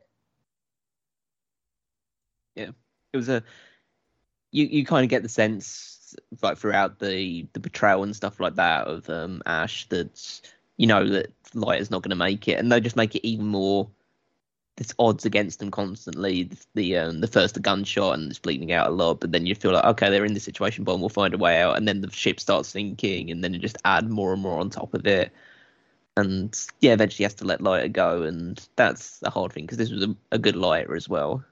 So it's I think they had to start the process again, preparing for what was to come, and this was one of the components into that. We at this point in the movie, I'm going, man, like, I don't want to see Felix die, but Felix was in the range of, I think that they could potentially kill off Felix. And I'll spoil something for my opinions about later on. If they would have just killed off Felix, there's some things I wouldn't be as upset about. Felix's death is kind of like, sometimes it happens, like, we've seen in License to Kill, he gets his leg bitten off, and unfortunately the way that they frame it in that movie, he ends up being like, let's go fishing, that kind of thing. But like, Felix has been written out of the franchise before and whatever, and I'm like, oh, you know what, if he's gonna die, I get it, but it does hurt, because then you're like, nah, Felix, oh, I like him. But here's where I'll bring up a point. This might be a debate. You might agree, you might disagree, I don't know. Form and function. Here's something that I've been dwelling on since the movie ended, and since I've had a couple of days to think about this. I think if I were writing this movie, I would have reached a point. I wouldn't have written the movie the way that it was written. I would have changed some things here and there. But if somebody were to tell me, hey, polish up the script before we start doing it, this is what you're working with, one of the first things that I would think is, I don't like Nomi all that much. And outside of her character being toying around with the 00 number, they hit that like 100 times. That beat just keeps happening around. And they also hit the she's good at her job beat a bunch of times. She doesn't really have a whole lot of... She doesn't serve much in the movie. She's just there to be the other ally. 007. Yeah, and like they don't even talk to her on the mission. Emma's always talking to Bond. And I know that he's the main character, of course, but like I think she needed to have more to do, but I don't know how they'd balance that out. And the only way I could think of that they could balance it out was maybe you take Paloma and Nomi and you merge them together. And you end up with a character that's got more, because Paloma's got some vivacity to her and some life to her, and she just leaves in the movie. But maybe if that's the introduction where it's like, oh, I've had 3 weeks worth of training or whatever, it turns out actually I'm 007 now, then that becomes more, okay, the rookie, I thought that I was going to be, schooling the rookie, but it turns out she's replacing me, and then we can have that discussion later on in the movie. And I also think if you replace Paloma a little bit in that scene and Felix is on that mission, here's one of the criticisms I have about the Craig franchise. Bond and Felix don't do anything together. Yeah. In Casino Royale, they are just opposites at a poker game until Felix stops him from killing Le Chiffre, and he says, hey, I'm a CIA agent. If you arrest him, let's take him in. And then in the next movie, he shows up as, yeah, I trust Bond because I know him from the poker game. And he says, you got like 30 seconds before we're going to come after you. And then the next time we see him is here. Yeah, but I think that's one of those cases where you're supposed to just go off of legacy. Right. You have to know the other movies to care about Felix more. You will care about Felix just because he's been, in the Craig films, but you don't care anywhere near as much unless you've seen the other movies. So if you had 1 or 2 scenes where they were on a mission together or whatever throughout this franchise, I think that hits better, and maybe I'd replace Paloma with Felix and then replace Nomi with Paloma. Something to think about. I don't know. Maybe if we were working on that, if I tried it, I'd be like, actually, that doesn't work. But that's one of the things I've been thinking about. Because I fundamentally, Nomi, I don't really like her all that much. And it's not because she's taken over the 007 thing. We'll get to that a little bit later on. I just kind of don't think that her character is anything but a little dull. I think they were trying to serve a lot of different masters, and that's why you get Nomi and Paloma in these roles where you're trying to get the typical ally and the typical Bond girl, and normally the typical Bond girl is the ally, and I think that's what you're trying to say with Paloma if you merge them. But of course this movie, I already had the Bond girl, so you didn't need it in that regard, and you needed Nomi because she's 007. I wasn't like super offended by the character. I feel like it. I didn't really have too many negative feelings towards it. I feel she portrayed the role well as someone who is initially like super cocky about the fact that she's now 007 and she's rubbing that in the face of Bond. And then when Bond comes back, she's now intimidated and paranoid a little bit about all this stuff. And she's conscious about what number does he have now instead when he's been reinstated as a 00. And yeah, I feel like she probably could have had a bit more to do in terms of the action side of things. I think she got a little bit more towards the end of it. But yeah, they probably could have done more with the character than they ended up doing with her. I wouldn't say it was like an overall negative thing, but I think it's kind of because of the way the movie is and the way the movie had to be, so much focus was on Bond and Madeline that basically every other character kind of falls away a little bit. Yeah. I mean, like, I don't want it to come off as like Nomi's the worst character ever. She's far from that. No, but I feel like everyone suffers. Everyone, I don't want to even make it sound like a negative, but every other character kind of falls into a real secondary category because the well, Madeline to a degree, but Bond in particular. Like this is the one of the Bondiest of Bond movies in the fact that like it's all about him, even more so than a lot of other movies in the past have been, really, because it's a tour de force in terms of just Craig's performance and the way that the character needs to go from place to place and all this other stuff. So everyone else feels a little bit just along for the ride, pretty much. One of those things that you brought up that I wanted to kind of get your thoughts on. We don't know what 00 he was reinstated as.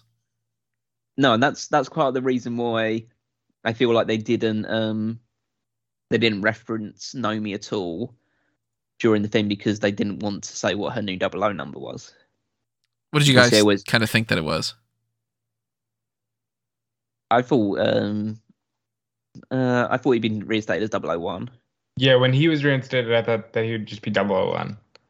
I thought that they were going to say 001 as well, because I thought, you know what, 008 makes sense, because they could do the whole like, hey, you're 008 and I'm, one above you kind of thing, but it's not a ranking system, and they've never established that, that's not that the way that goes, but that they've always had this back and forth of 008 being the other guy, like, Goldfinger, hey, if you kill me, 008's just going to replace me, and then in multiple other movies, it's like, I'll just send 008 to replace you because you're being an asshole, and 008 seems to be very, like, by the books and everything. Nomi is very by the books, and she gets the job done and whatever, and I was like, maybe they're playing into that, and she's 008, and maybe Bond's 008 for a moment there or whatever, but then I thought 001 hasn't really been established, and maybe they could do this whole, like, oh, of course you're going to call him, like, number one kind of deal, like, and they didn't say it, and I'm very curious if there's a draft of the thing, or if there's some kind of deleted scene or whatever where they maybe pick a number. Down the line, we might get some trivia about that. Maybe they'll do some kind of documentary where they'll talk about it or whatever, or, or maybe they didn't have any number in mind because they specifically didn't want to get into that whole discussion. They want people to fill in the blank themselves, but I thought 001 or 008, both of them make sense. I thought that was kind of neat. Also, one of the most disappointing parts to me of the movie was the fact that they never referenced Nomi when they were talking to them both when they were in the final. Mm-hmm. They never do. It's like, I feel like continually just going, like, hey, Bond, what about this? Bond, did you do this? He's never like, and Nomi, are you on it too? Like, Yeah, it makes her feel like she's not as important, which I think hurts the character more than just fan perception of, oh, they had someone else be 007. Yeah, I feel like if they at least referenced her throughout the thing, it would just make her feel like she was on equal footing with Bond going into that mission. At the very least, which is what you're supposed to believe. It's like, even though it's a Bond movie, she's another 00 agent, so essentially, for all intents and purposes, they're on the same footing. Remind me, or might not even remind me, I'll probably use the phrase a whole bunch, a talking point for the sake of a talking point might be popping up on my kind of review of this here and there.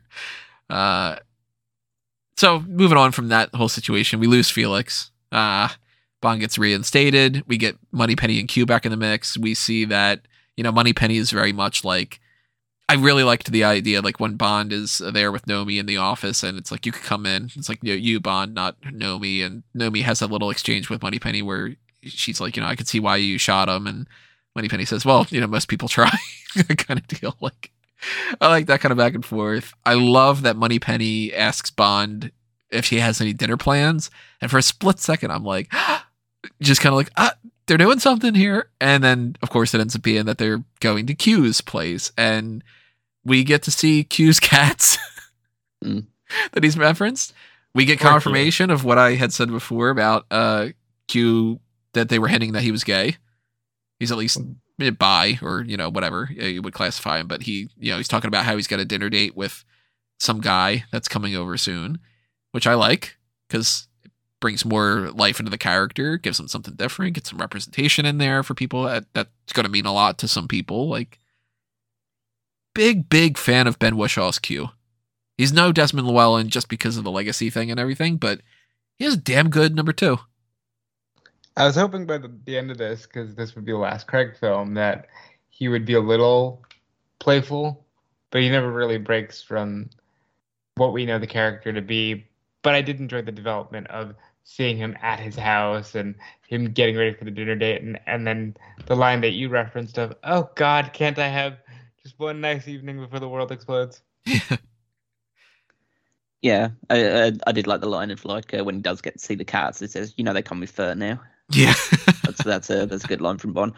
But no, I liked the interpretation of Q that he has, because this Q is kind of by the it's not even by the numbers, because he always goes to help Bond, even though that's not what he's supposed to be doing. But he's very much fastidious and quite abrasive in that regard. So rather than Desmond Llewellyn's Q, who's a bit more playful, this one is straight laced, but that's where the humor comes in. So I kind of enjoyed that. I enjoy his interpretation of it. I'm sad that we're not going to get it anymore. He's already said, I'm He's contracted to do 3 films. I'm not going to do anymore. And we can assume that the way that this franchise is going to go forward, it's going to be a very hard reboot with nobody continuing. Which is just kind of like, no, we'll reference this again later on when we're wrapping things up, but I don't know where they go from here with like the Q character. I don't know how they do something that's the same without it being, it's the same thing, we like this better, or do something different without it being, well, that's just not Q in some ways. And, like, kind of worried about that, but I guess that's up to them to be able to figure out, and then up to us to bitch and complain about if it sucks or to rave about if it's great. But I like this whole thing with Q helping him out. I liked that Moneypenny was a part of that too. We get more stuff for Moneypenny going forward.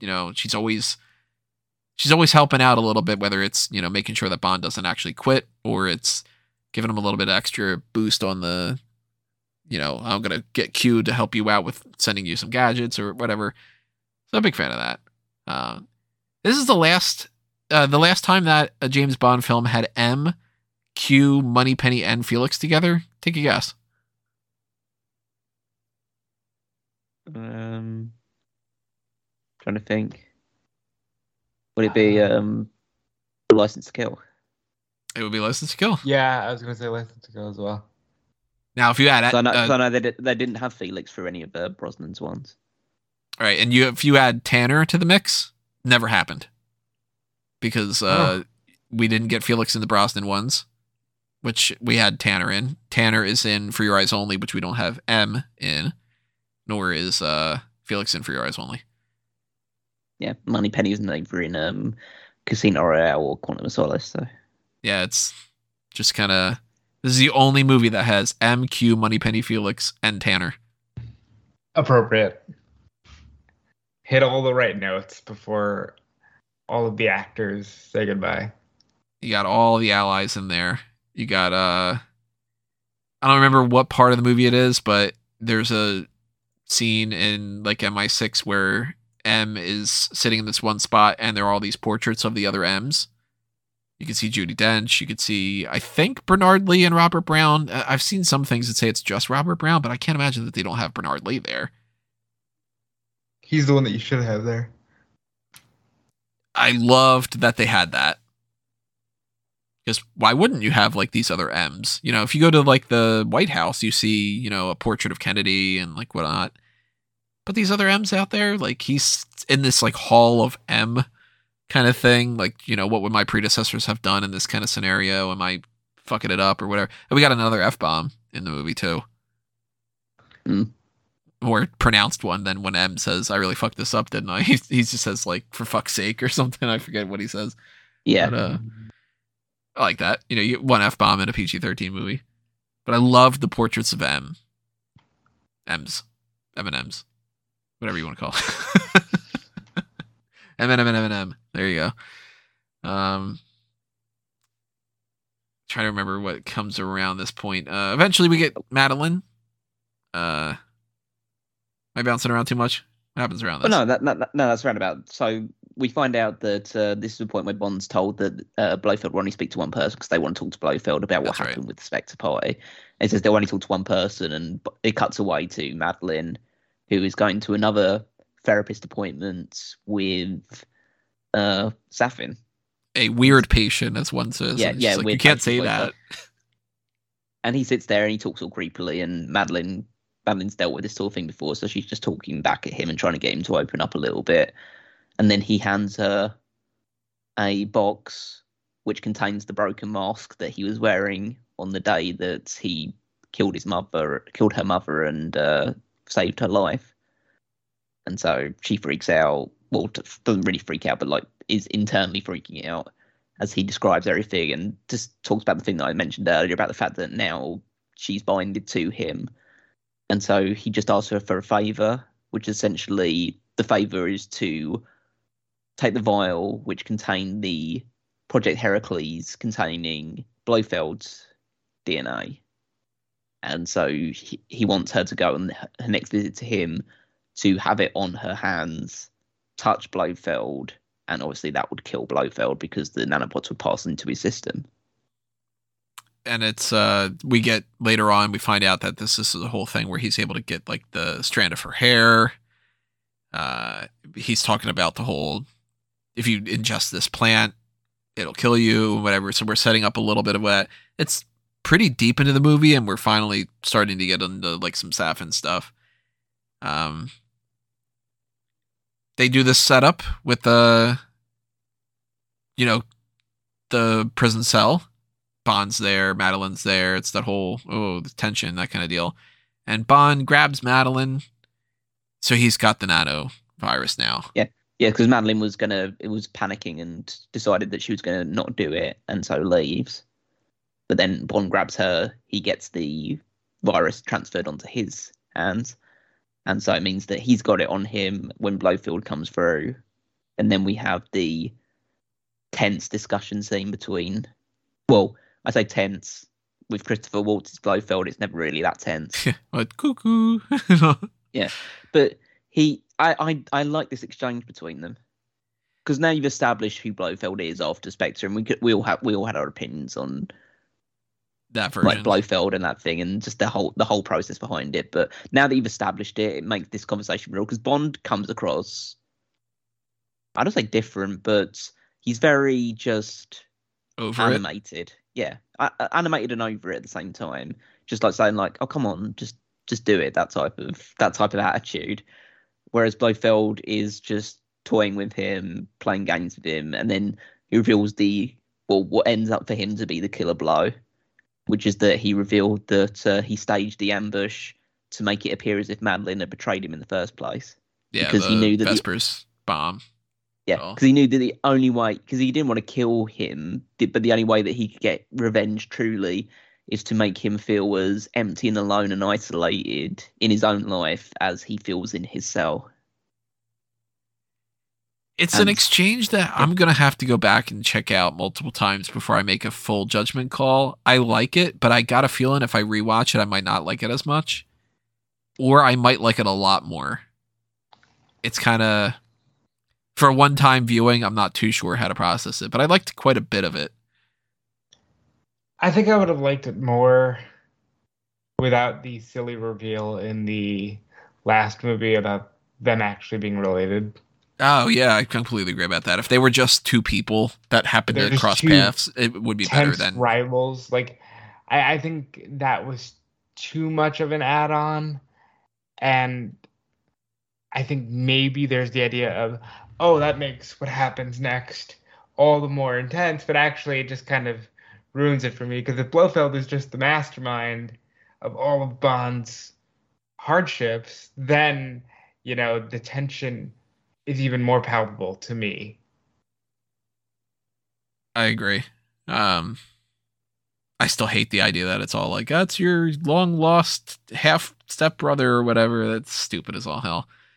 But he says just die, Blofeld, I think. Yeah, because he literally grabs him and it just says, just die, Blofeld, just die. And then he, dies. And that was a weird moment. Well, it wasn't that his intention at the end of it, because he was choking him, but then he finally relented, and Tanner just berates him outside with the idea that he's just broken the one rule of interrogation: you don't lose your cool in front of the person you're interrogating. And then they turn back and look, and Blofeld slumped over because the virus has got him.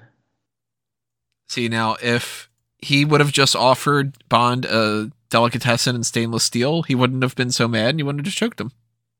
Yeah, there you go. Mr. Bond! Just kidding. So Blofeld's dead. Spectre's dead. Felix is dead. At this point of the movie, I'm like, they're killing Bond. They definitely are killing Bond. They're just killing everyone. Well, they're not going to kill Madeline, but they're killing Bond. Okay, I'm getting myself prepared for it. I actually thought that they were going to kill off M, too. Well, I think they already killed off the more notable M and Judi Dench. At this point, are you starting to get the vibe of like, all right, they're just doing it to do it, or are you still in for the ride? To spoil a little bit of how I feel about the movie, the first third of this movie I think is great. The second third of this movie I think is pretty damn good. The third third of this movie I don't like. For, you know, functional reasons and for the choices that they've made, but like I am starting to dip down in that thing where I'm like, I'm getting a sense that they're doing some things for the sake of doing some things. And it's taken me out of the movie, because when a movie does that, whether it's a good thing or a bad thing, I'll say this too. Like, for instance, I'll use Power Rangers as an example. The 2017 Power Rangers movie, I think that's when it came out.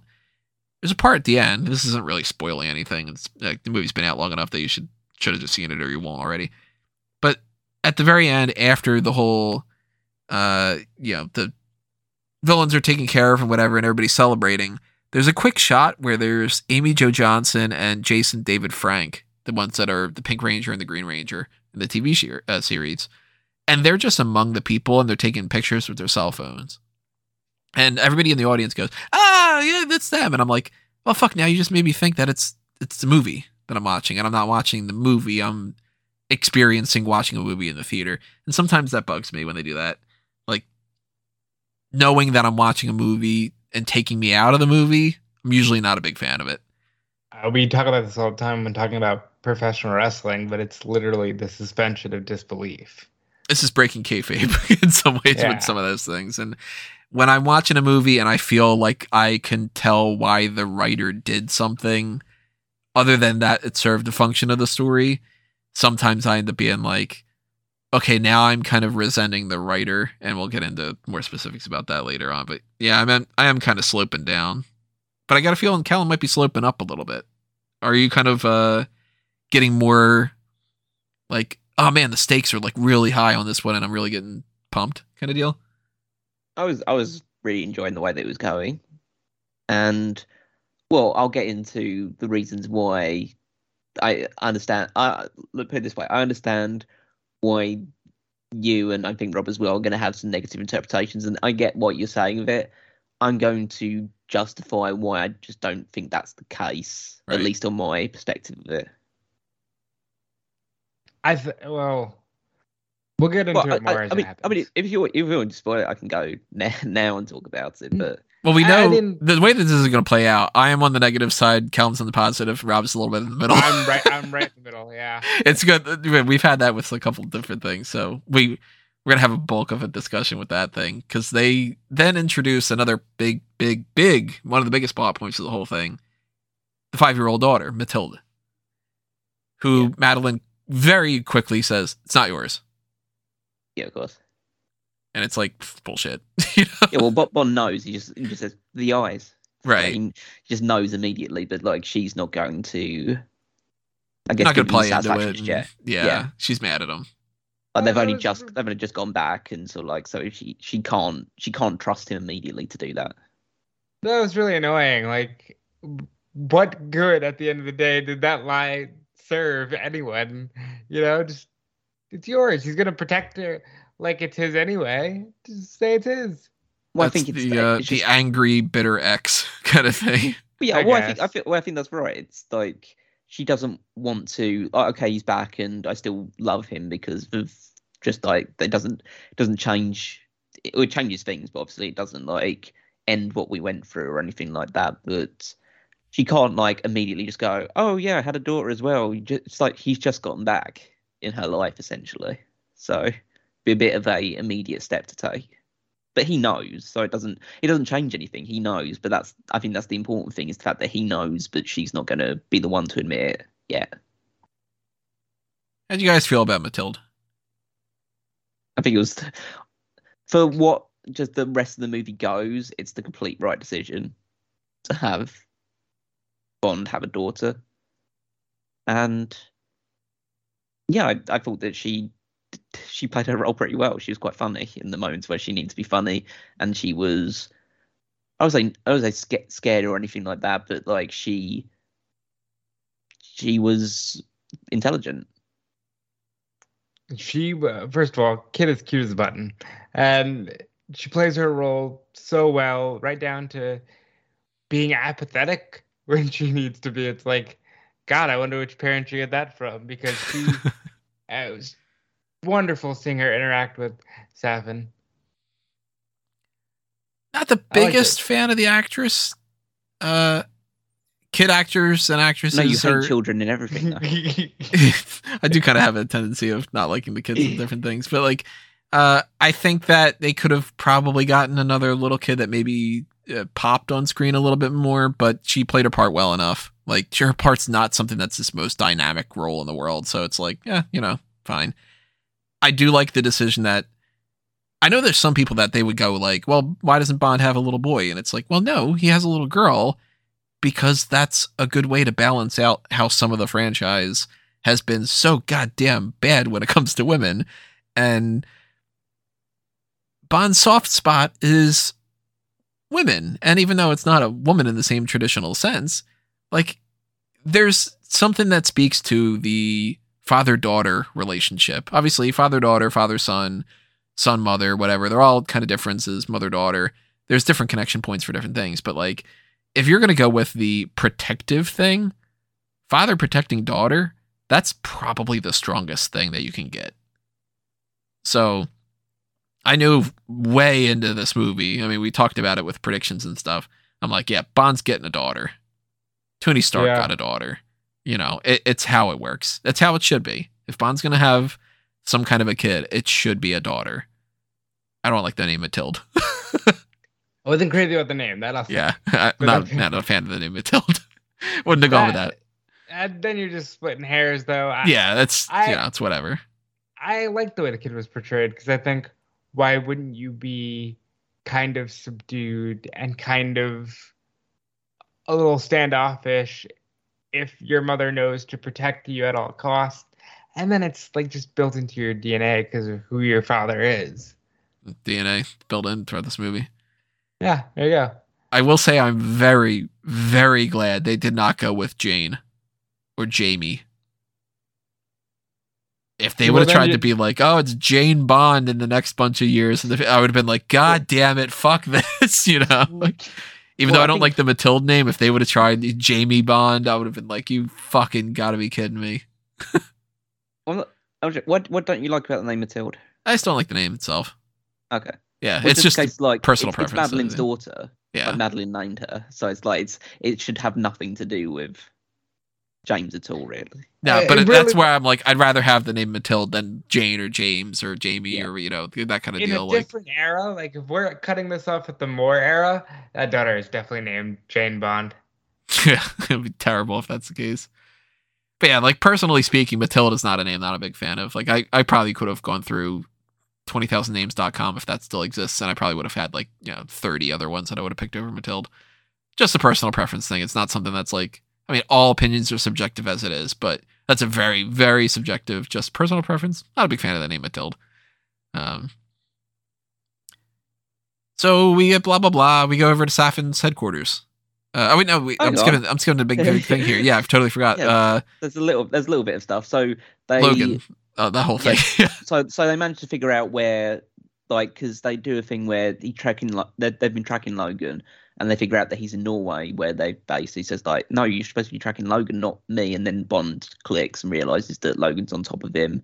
They do a car chase scene where they're in this pretty just standard 4x4, and then driving around this giant entourage, chasing them down. You get the classic cars crashing all over the place, giant explosions, helicopter. He goes into the woods, and then it gets very cerebral almost.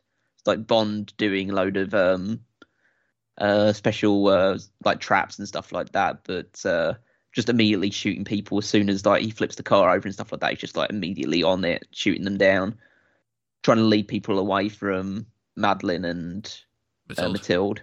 Yeah, and, from Eminem. Yeah, and then they do. It's one of my favorite moments of the entire movie is Logan's death. Love it, because it's just so what you'd expect from. It's like that's the sort of death that Roger Moore. I'm kind of glad Roger Moore's not alive to see that type of thing, because that's the sort of thing that he was very much against, of him being just a very just cold-blooded guy. But this guy killed Felix, and Felix is was his best friend, and it's just a case of he tries to barter his way out of it, and Bond just says, "No, I'm not gonna do it," and just knocks the car down, lands right on top of him, rolls all over him. That's yeah. Yeah, he says, "I had a brother, and his name was Felix." I got a brother. Hey, I got a brother. Roger Moore wouldn't have liked it because he didn't like when he kicked Locke in For Your Eyes Only. But this is very Connery and very you want it, you take it, old buddy from License to Kill from Dalton.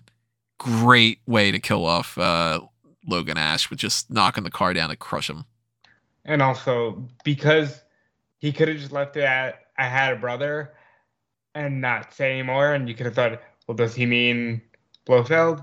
I like that he clarifies, no, I saw Felix Leiter as a brother. Mm-hmm. My brother from Langley. Kind of thing. Cool action sequence. I like that quite a bit. I thought it was really strange. There's one part of it that we had seen it in the trailers, and I was like, maybe it works better in the movie, but there is a weird part where the car flips, and he just kind of shoots a little bit at the car. I don't know why that just... It's just strange because it's just like it's just kind of like something like I would do in GTA or whatever. You know? Big fan of that. And then we end up getting into our last third of this movie, which is the concrete structure in the middle of an island between Japan and Russia that is a nanobot factory that is calling back a little bit of Dr. No and calling a little bit of The Man with the Golden Gun. And the set here, the design is very Ken Adams from Dr. No. That I thought it was very cool. I loved the way that the production design and everything was on here. Very, very cool. One of my favorite parts of this movie was just looking at like that kind of set.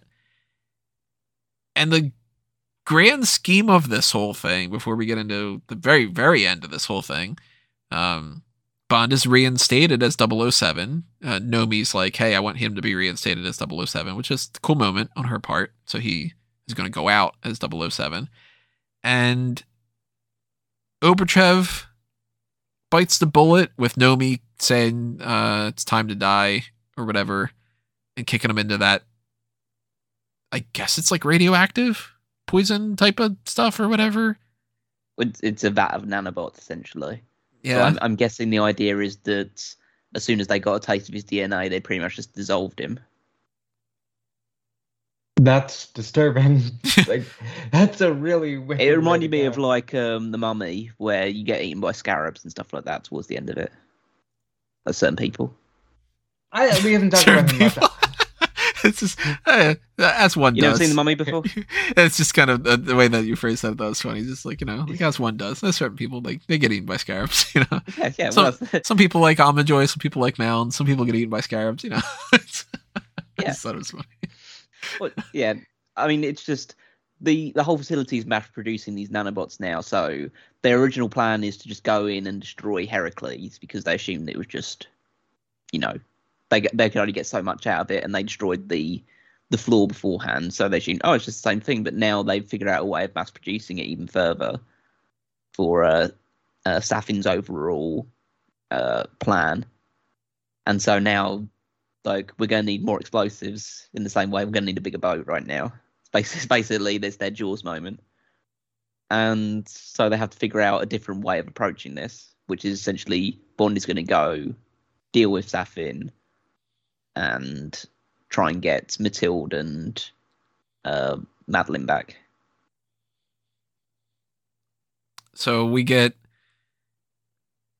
the standoff kind of scene. Was more Neil off, really. Yeah, Neil off. Bond is he's in a position where Matilda's being held hostage by Safin, and he tries to get out of it. You know, he gets his couple of kills in and whatever, but eventually we get to a point where Matilda bites Safin, and he's like, "Oh, if you don't want protection, then fucking leave." And she does. I do like the little exchange between Safin and Bond, in the sense that Safin's whole justification for this whole thing is that he's like Bond, only that his method is a lot cleaner than what Bond would do, which essentially is Safin taking out people who he thinks are a scourge on the planet, and so trying to eliminate as many of them as possible. But essentially, I do what you do, which take bad people out, but you do it with your gun while I'm doing it with finesse, almost. Yeah. So he thinks that he's essentially Bond, but better. And Bond's typical response is, "Yeah, I'm here because you like people like you exist." Like, essentially, just calling him a nut job without calling him a nut job. Yeah. Really great back and forth between them. I enjoy the tenseness of that. I have to say, Rami might be one of my favorite actors that's going today. And Craig, while I don't love his Bond, got a lot of love for him in the way that he portrayed Bond. Like, I think this experiment of doing one through line story was very fun, even if it won't rank like my top Bond movie of all time. I'll hold off on my opinions about those when we're getting a little bit deeper into the ranking things. Matilda loses her doo-doo, I think is what she called it. Yeah, the bunny. Yeah. Little bunny thing. And Bond eventually picks it up. Yeah, while he's doing his big final climactic action thing where he has to essentially shoot his way through the entire, because he gets Madeline and Matilda to safety. They sail away with Nomi, and he gets to just go in. He needs to kill everyone in his path, climb up to the bunker, and open up the doors. There's a fun little moment where Q is like, "Oh, this is a complicated thing." He's like, "Got it." Yeah. They had a bit of humor into it, even if it was like a desperate situation. But the idea is they open the silo doors, and that means that they can launch the missiles, which they've been trying to get through for a while. But even though it's going to cause a giant international incident, they realise they have to do it. And so they've launched the missiles. He's got about 9 minutes to get out off the island. But as he's about to leave, he turns back and the silo doors are closing again. And so here's where you get something that I both loved and hated. He knows he has to go back. He has to open up the doors again, but he knows that it's just he's got to kill Safin, or else Safin's just going to shut it again. And Safin's able to shoot Bond a couple times, and they have this scuffle in this this water that they've got going on and whatever, the big garden kind of thing. And Safin breaks his vial of Madeline and Matilda's DNA. So at this point, Bond will never be able to physically interact with either of them. And realistically speaking, anybody. Because if anybody interacts with Bond, they get infected with the nanovirus. If Bond goes anywhere and interacts with a single person, he basically has just killed the two of them.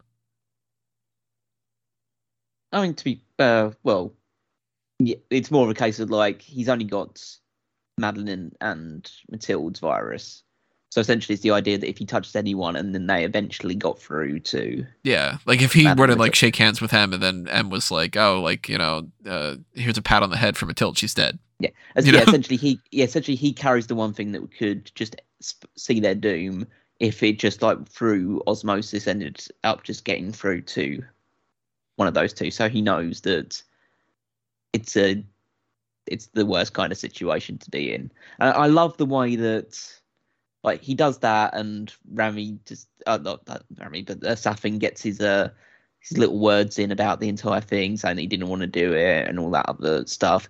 I do appreciate the fact that he didn't quit. Oh, I love that he just shoots him. Yeah, he just shoots with the face because he is done. Yeah, like, this is the last thing that you could. Like it's why. I mean, I'll talk about Safin a little bit more when we get towards the end of it, but it's the ultimate thing you could do to Bond is to rob him of his final chance of being happy, and he just kill him immediately. And then okay, the only thing I've got now is to complete this mission. I might argue that could be the best villain death, just because it's so to the point of like, all right, well, we got nothing to live for. Bang, bang, bang, he's dead. All right, what are we doing? Like, let's just wrap this up. There's a huge difference between Bond just shooting Karl Stromberg in The Spy Who Loved Me versus Bond just shooting Safin here. It is leaps and bounds different, and it's one of my favorite parts of the movie is him just, yep, fuck you, bang, bang, bang, bang, you're dead. Love that. Absolutely love that. That's the asshole type of Bond. I mean, it's not an asshole thing. I mean, he obviously deserves it, but like that's the brutal killer Bond moment that you need in that kind of a moment. If he would have quipped and said something, it would have been like, why are you fucking joking around, dude? You know, like, so I love that. And yeah, push comes to shove, he's got to open up the doors again, and he's bleeding out, and he can't go anywhere. So the missiles hit, and fucking James Bond dies. Yeah, the emotional final conversation with Madeleine. They reveal the fact that he's got the virus on him now, and that's the moment where he basically says, "Yeah, I'm not going to make it." He says the line like, "You have all the time in the world," to those two again, which is kind of like again just bringing it back full circle. And she finally reveals in the final thing that like she does have your eyes, and then he says like, "I know," and then the missiles just come raining down on top of him, and it's not a case like it cuts away and you're left with like the moment of feeling like, okay, you managed to get out of it somehow and we'll see something at the end of it. No, they make it very clear that he's blown up in the process. And yeah, it's one of the strangest moments I've ever felt fit watching a movie.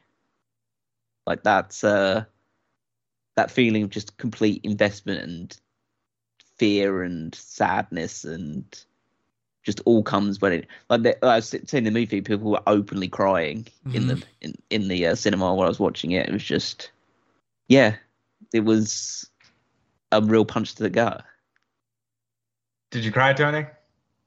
Didn't cry. To be honest, I was more angry. No, I imagine that would be the case.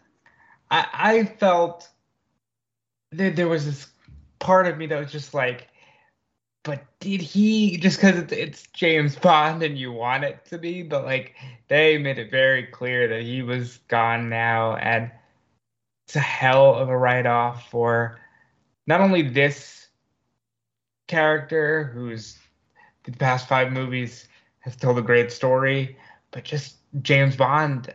And most of the main Bond characters are all dead.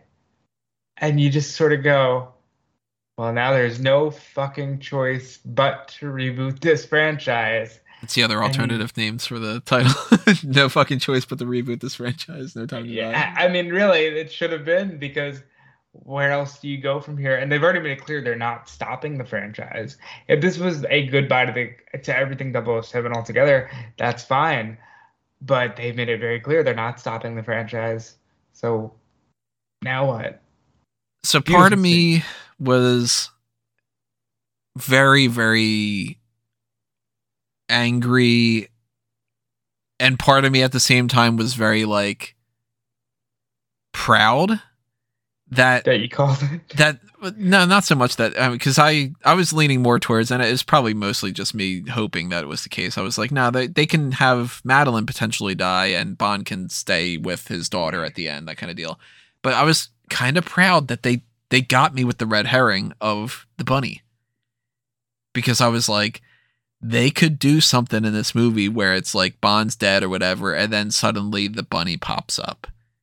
Like Matilda's got a shipment in the mail and it's the bunny, and it's like, oh, is Bond actually out there? Did he actually manage to escape? Did they actually figure out a way for Q to get the nanobot off of him? Because they're just like, yep, you can't take it off. It's like, no, you have an EMP thing. Oh, I forgot to mention, I fucking love how he kills Primo with the EMP, and it blows up his eyeball, and he says, I showed him your watch, and it blew his mind. I loved that. I thought that was fantastic. And they give you your quip there, because they're not going to give it to you. Right. Yeah, thought that was fantastic. That was one of my favorite parts of the movie. But I'm like, maybe they could figure out a way. Maybe the EMP disables something. Maybe whatever. Maybe they could do the bunny thing. And then they show the fact that the missiles hit him, and I'm like, nah, damn it. Damn it to hell. And one of the biggest talking points we're going to have here that we, obviously we're going to keep going back on, but I'll come back to this. But the movie goes after that point. There is a momentary drink to honor Bond with Moneypenny, M, Q, Tanner, Nomi. And M reads a line from something, and he says, I forget most of it, but the major point being, I shall not waste my days in trying to prolong them, which has been in the books before. So I popped for that. I was like, oh, hey, that was, I think they used it in one of Bond's obituaries in the book. I'm like, I know that line. I've used that in essays before. I shall not waste my days in trying to prolong them. So I like that. Great. They just go back to work kind of deal. And we don't know if Nomi is 007. We don't know if she is whatever the other 00 that Bond had taken over originally. Or if they've retired the 007 number. Because they could have potentially done that. And we're not going to know because the series is not going to continue this on. Thankfully, that's the case. My hope is that they retired it, but we're not going to know, so it doesn't matter. In my headcanon, that's what happened. That Nomi took over whatever the 00 that he was given, like 001 or whatever, and they were like, okay, well, no more 007s because he was the best kind of deal. That's my headcanon at the very least. And the movie ends with Madeline with Matilda, and she says, I'm going to tell you a story about a man named Bond. James Bond. Very good. Yeah, and then it cuts to Louis Armstrong singing, We Have All the Time in the World. Eventually we get our credits, and the credits pop up. James Bond will return. Mm-hmm. And I was like, when the credits were popping up and people were talking, I was like, if they say 007 will return, I'm going to be pissed. Because then that means that they're going to do a Nomi spinoff, which Barbara Broccoli at this point has said they have no plans on really doing that. They're like, we know that the franchise is about the central character. We've thought about doing stuff before. Never say never. Again. And, but we're going to reboot and all that. So it's James Bond will return. I was glad that they put that out there, because if they wouldn't have, for the next however many years, especially with the way that they've been doing this franchise, Daniel Craig spent more time as Bond and did less films than like Roger Moore did. I don't want to wait 10 years to find out that they actually are doing another Bond film. I want to know now that they're doing another Bond film down the line, because I love these movies. So it's like, yeah, tell me you're going to do more Bond films. And if they would have done 007 will return, I would have been like, nah, it's going to mean that they're going to recast, they're going to do this, they're going to do Nomi, they're going to whatever. And I wouldn't want to have seen a Nomi spinoff film. I didn't like her character enough. I was actually thinking at the point where she relinquished the 00 number, I was like, if they give her her own spinoff, they're going to change her character, because her character is not enough to be the lead of a movie that I would really enjoy. But we're getting another James Bond film in some fashion down the line. At least that's the plan. We'll see how that works. But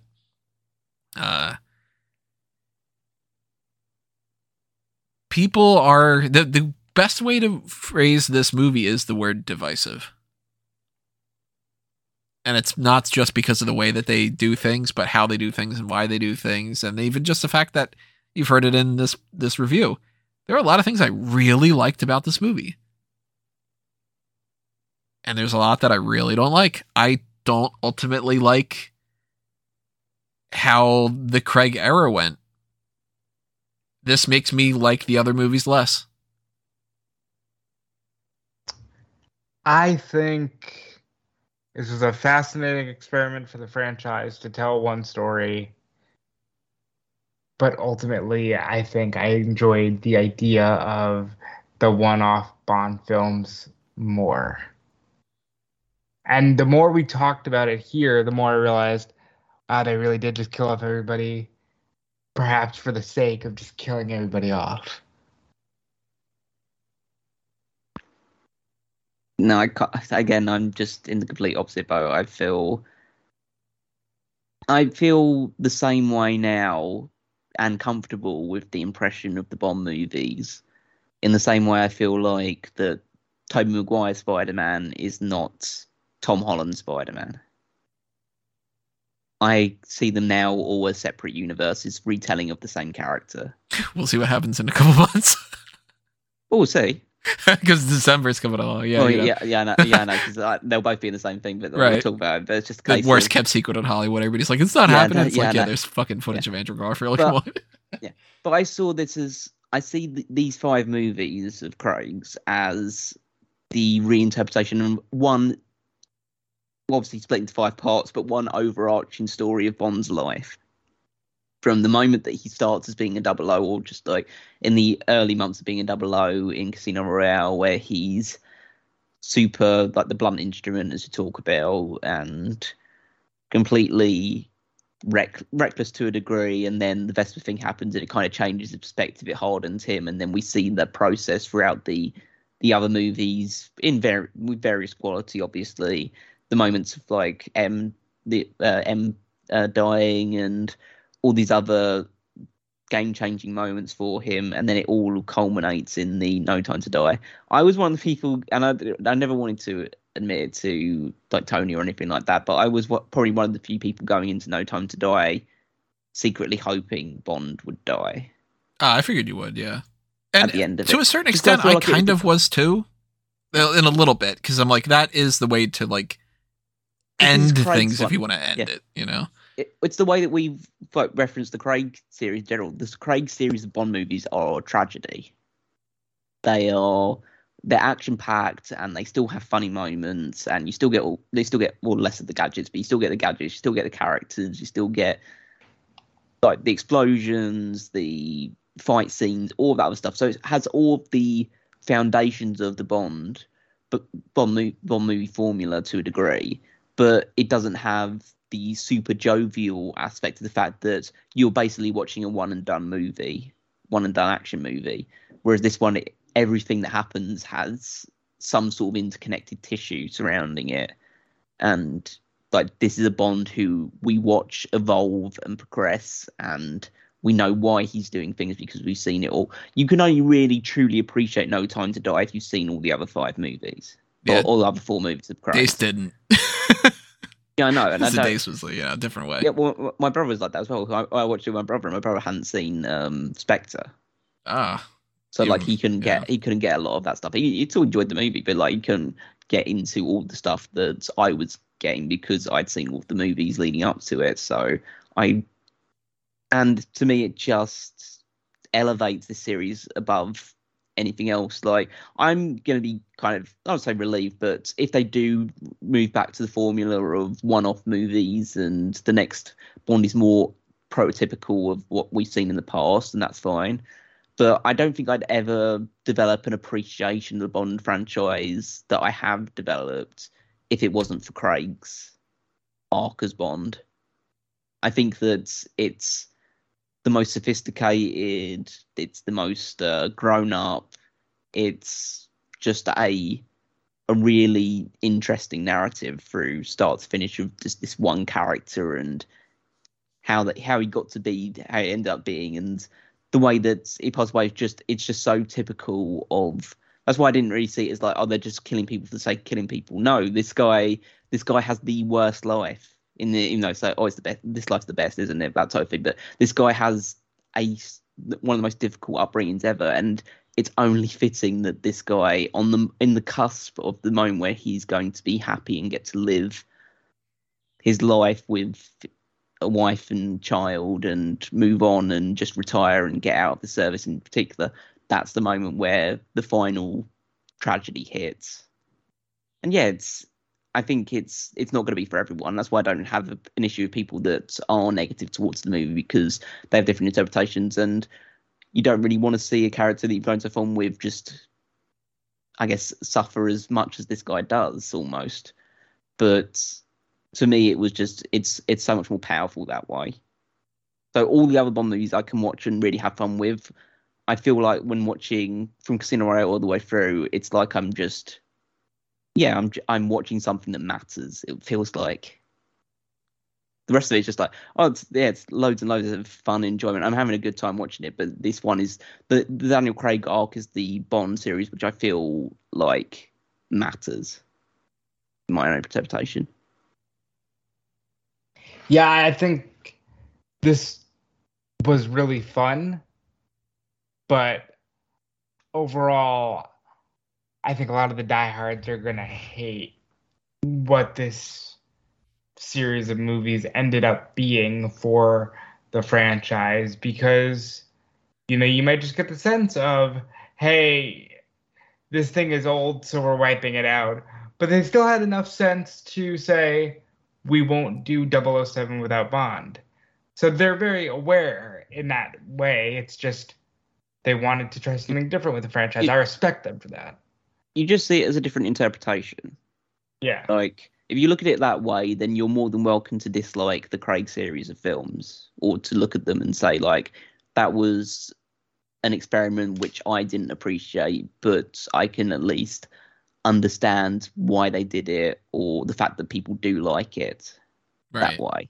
If you can do that, then that's totally fine, and everyone has their own opinions of different things. Like, Moore's interpretation of Bond is completely different to Connery's interpretation of Bond.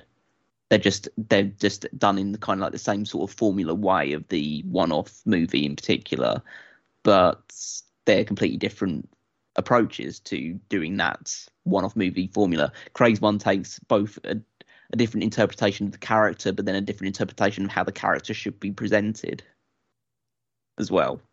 A good way to approach how you look at something like this, now that we know how this started and ended, is the way that you look at Batman. Batman, if to some people Batman is Michael Keaton, it's those two movies.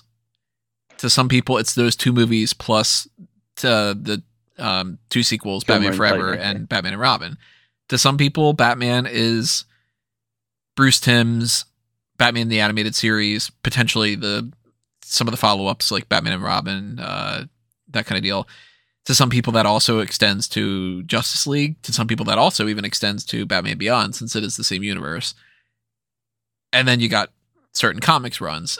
Some people like Zack Snyder, and I disagree with this kind of thing, is that their Batman is Dark Knight Returns, bitter old Batman kind of deal.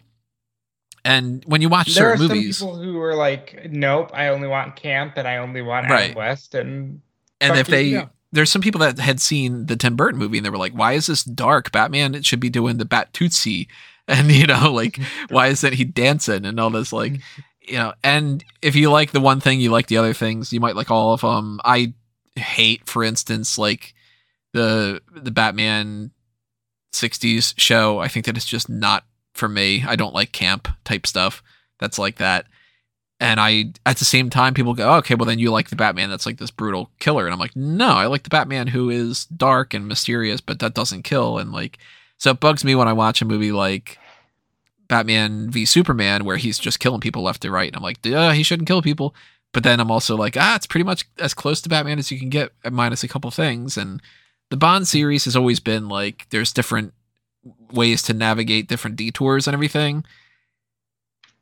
Judging this as a 5-part series as a whole now, I remain firm with my assertion that one of the biggest flaws with the Craig era is it doesn't want Bond to be Bond. It wants him to become Bond and then retire from Bond. They literally did 2.5 films setting him up, and then 2.5 films of him being Old Yeller and ending it. And I know that you can argue, and some people will, hey, we've already seen 20 films of him being Bond. So, if they had one movie out of this 5 where he was just full-blown 007, then I pretty much would have to shut my mouth. But for my tastes, logically speaking, the first film should have been setting up becoming 007 that we know. And number 2, he's mostly a fully realized Bond, but he's still kind of getting the hang of it. Number 3, he's full-blown in the swing of things. Number 4, he's winding down a little bit.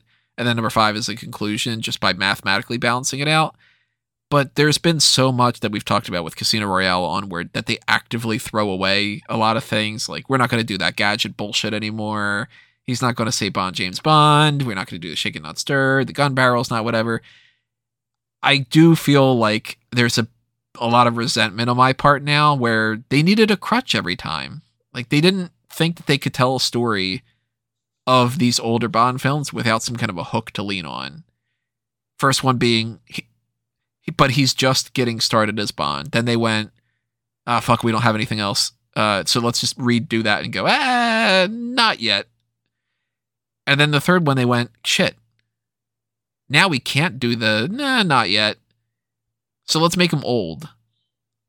And then, of course, at the end, they made it the whole, like, now he's James Bond anyway, because they couldn't help but do that at the end of Skyfall. And then they go straight to, it's the end of Bond, and he retires. And then they go, but this is the Bond film where he dies. Like, none of these movies were a Bond film because they're fun. It was always because here's the thing that we want as the talking point.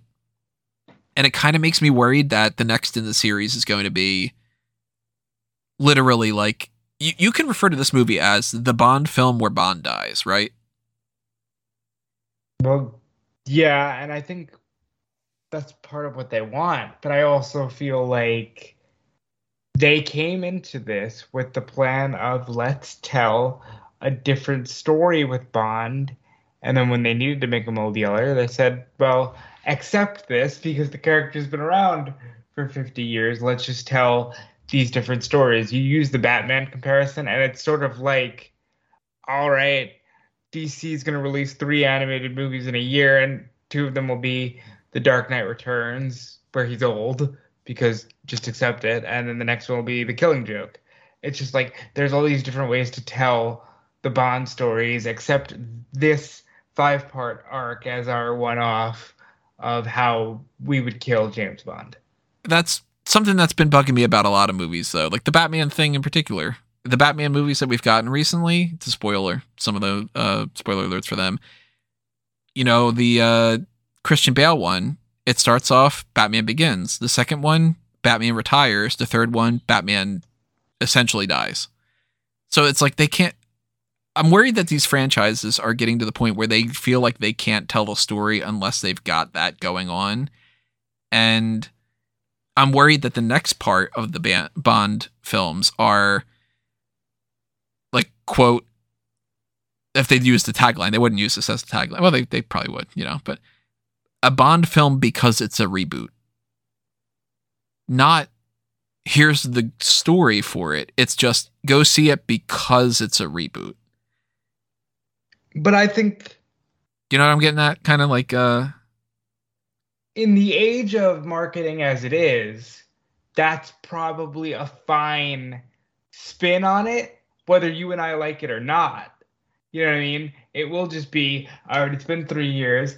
Look who's back. Ba-da-ba, ba-da-ba. And it'll be, let's say Henry Cavill, or maybe even a more grown-up Tom Holland, let's say. And it's like... now he's Bond, and we're going to go a little bit back to the GoldenEye era, and we're going to do this for the fun nostalgia of it. And maybe that will be the hook of, we're not going to tell the 3-part arc of he's here, he retires, he dies. We're just going to have a fun Bond movie and go from there. I really hope they don't get into this rut of the next movie, all they give a shit about is that it's a reboot, and that they don't have anything like a fundamental good story to tell. And then in the one after that, it's like, oh, it's a Bond film because in this one, he is missing an arm. And in this Bond film, it's Bond, but he's not able to speak for the whole movie because he's rendered mute in the opening credits. And it's the one where he can't talk. Where like in this one, Bond's a robot. Like, you know what I mean? Like, I don't think they're gonna go down that fucking crazy. But like, I don't want it to be, here's the twist we did because we need to give you a twist or else you're not gonna care. Because I like the movies, so I don't need the twist. You know what I mean? So let me ask you this. Is it better served to just end a franchise rather than getting to a point where you need to run these gimmicks for the sake of running them and saying, hey, care about this because it's the legacy of the thing? That's where you never know, because with some series, I feel like they should just end it. Like, I was comfortable with Star Wars ending with Revenge of the Sith. And when they announced that they were going to do episode 7, I was like, uh-oh, I don't think you need it. You can do spin-offs, and you could do, like, they did the Clone Wars show, and I didn't even really watch it and everything.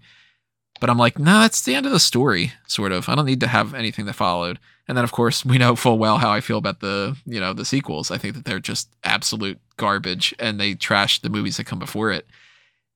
And something like the MCU, they could have ended it at Endgame, but I like that they didn't. I haven't actually liked a whole lot of stuff that's come past Endgame. Like, I like Shang-Chi. Black Widow's okay, but the TV shows, kind of blah. And I'm worried that they're probably just not going to be as good going forward. But hey, you know, we're going to eventually see Moon Knight. That's cool. And we're going to see whatever the hell they've got planned for this new Spider-Man thing. And like, but then you get into something like Terminator. Now, Terminator, of course, with any of these things, you know, Terminator 2 is my favorite movie of all time. James Bond is one of my favorite franchises. Star Wars was one of my favorite franchises. I say the word was because it's just not anymore.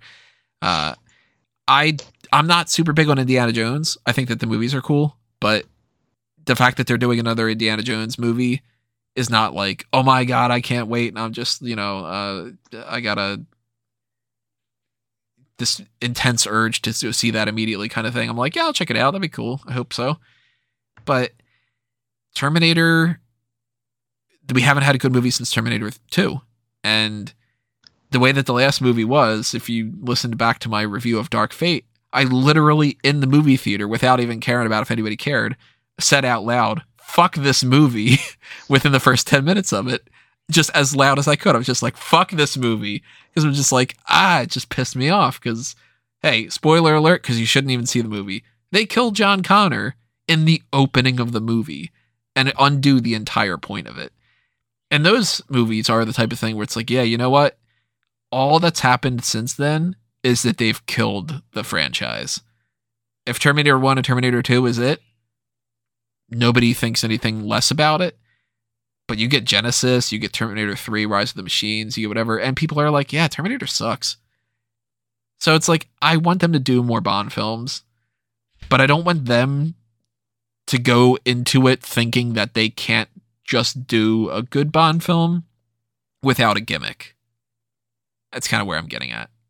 I think that's all going to depend on how Amazon takes the franchise going forward, and really just the direction of where media goes, because thanks to the MCU, everyone is obsessed with universes. Right. And, you know, telling this story that's all connected. Now, if that changes in a few years, before we get a Bond film, maybe we do get something that's like a world's not enough. But we won't really know until we're there, because the trends in media are going to dictate how Bond's next story is told. How do you guys think that's going to play out? Like, in terms of what? Like, how long do I think it'll be? The next thing from the Bond series that we see, what do you think it's going to be? I think you take... I'm just going to take one of the games, like a Nightfall. One of the stories that was made for a video game, or one of the stories that hasn't been told, and you're just going to do it as like a one-off. And I don't think they'll be connected going forward. And I think it'll be about 3 to 5 years from now. I don't have any expectation for it. You're just gonna see what happens. Yeah. I mean, because the way that you guys talk about the Craig era, the gimmick associated and stuff like that, because I'm just in complete disagreement in the gimmick category of that was what the Craig era was. Well, in my mind, it's a different interpretation of Bond, and based on how I'm going to rank this and how I've ranked most of the things in the Craig era, it's the best interpretation of Bond in my mind. Yeah, this is on par with what you like more on that traction on the series. Yeah. Yeah. So I can't. So if it is something along these lines, or they take a similar approach of telling again an arcing story, I don't think it necessarily will be an arcing story. I think it's something they will go back to because I feel like it works.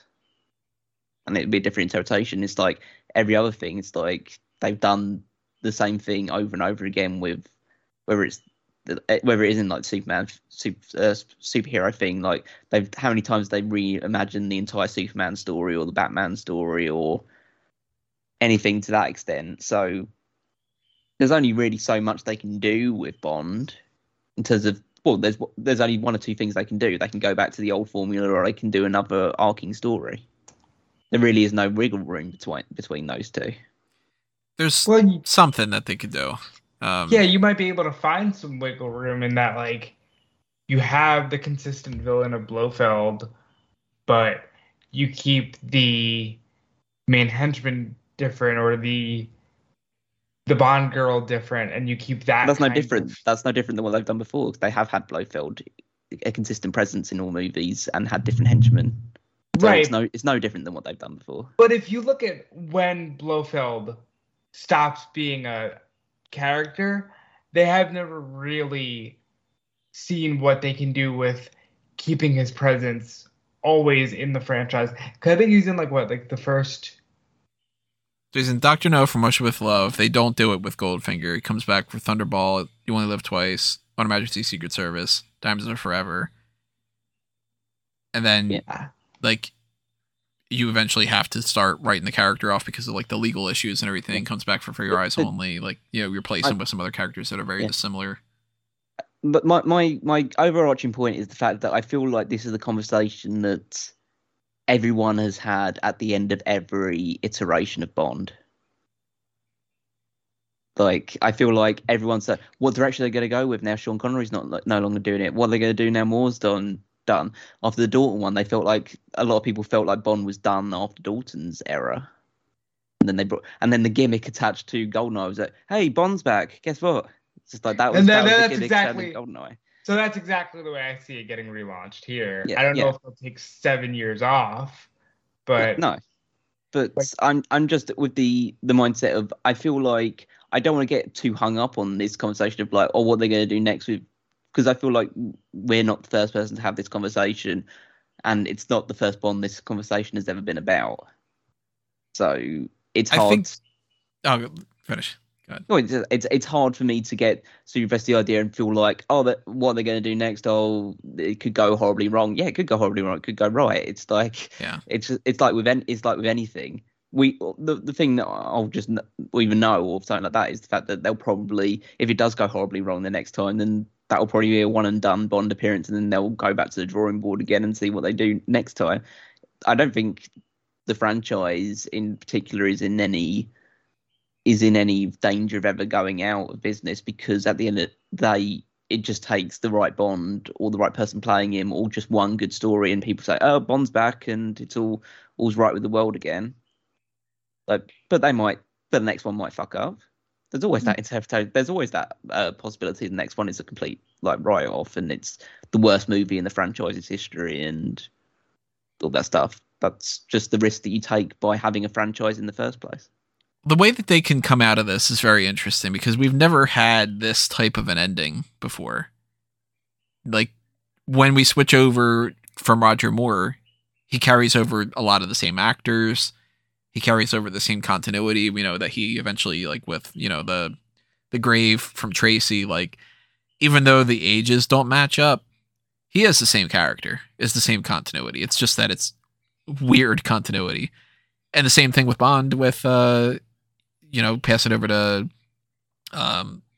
in License to Kill, they're talking about Tracy. And in GoldenEye, we still have a reboot of like recasting a lot of people. Bond's different, M's different. It's a whole big different thing. But they're talking about how Bond used to have previous missions. And I kind of think that they're going to lean more towards in that direction of like, look, you can take into this whatever you want. We're going to have the starting point of Bond as Bond. I think that's the best way to go. But we've never had Bond killed before with continuity. So now we do need to have a hard reboot instead of a soft one. Because even then, when Bond is told by Elektra, she says, have you ever lost somebody? And he does that moment, that beat of whatever, and moves on to the rest of the conversation. It's like, okay, that's probably Tracy that he's talking about.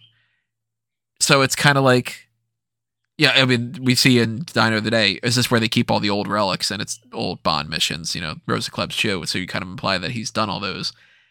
So it's weird because they're going to have to start this off going, okay, do we approach this as if we are carrying on from either of these two continuities or if it's brand new? If it's brand new, I really hope that they don't go with, and let's start it off with he's not 007 yet and we have to tell Casino Royale again.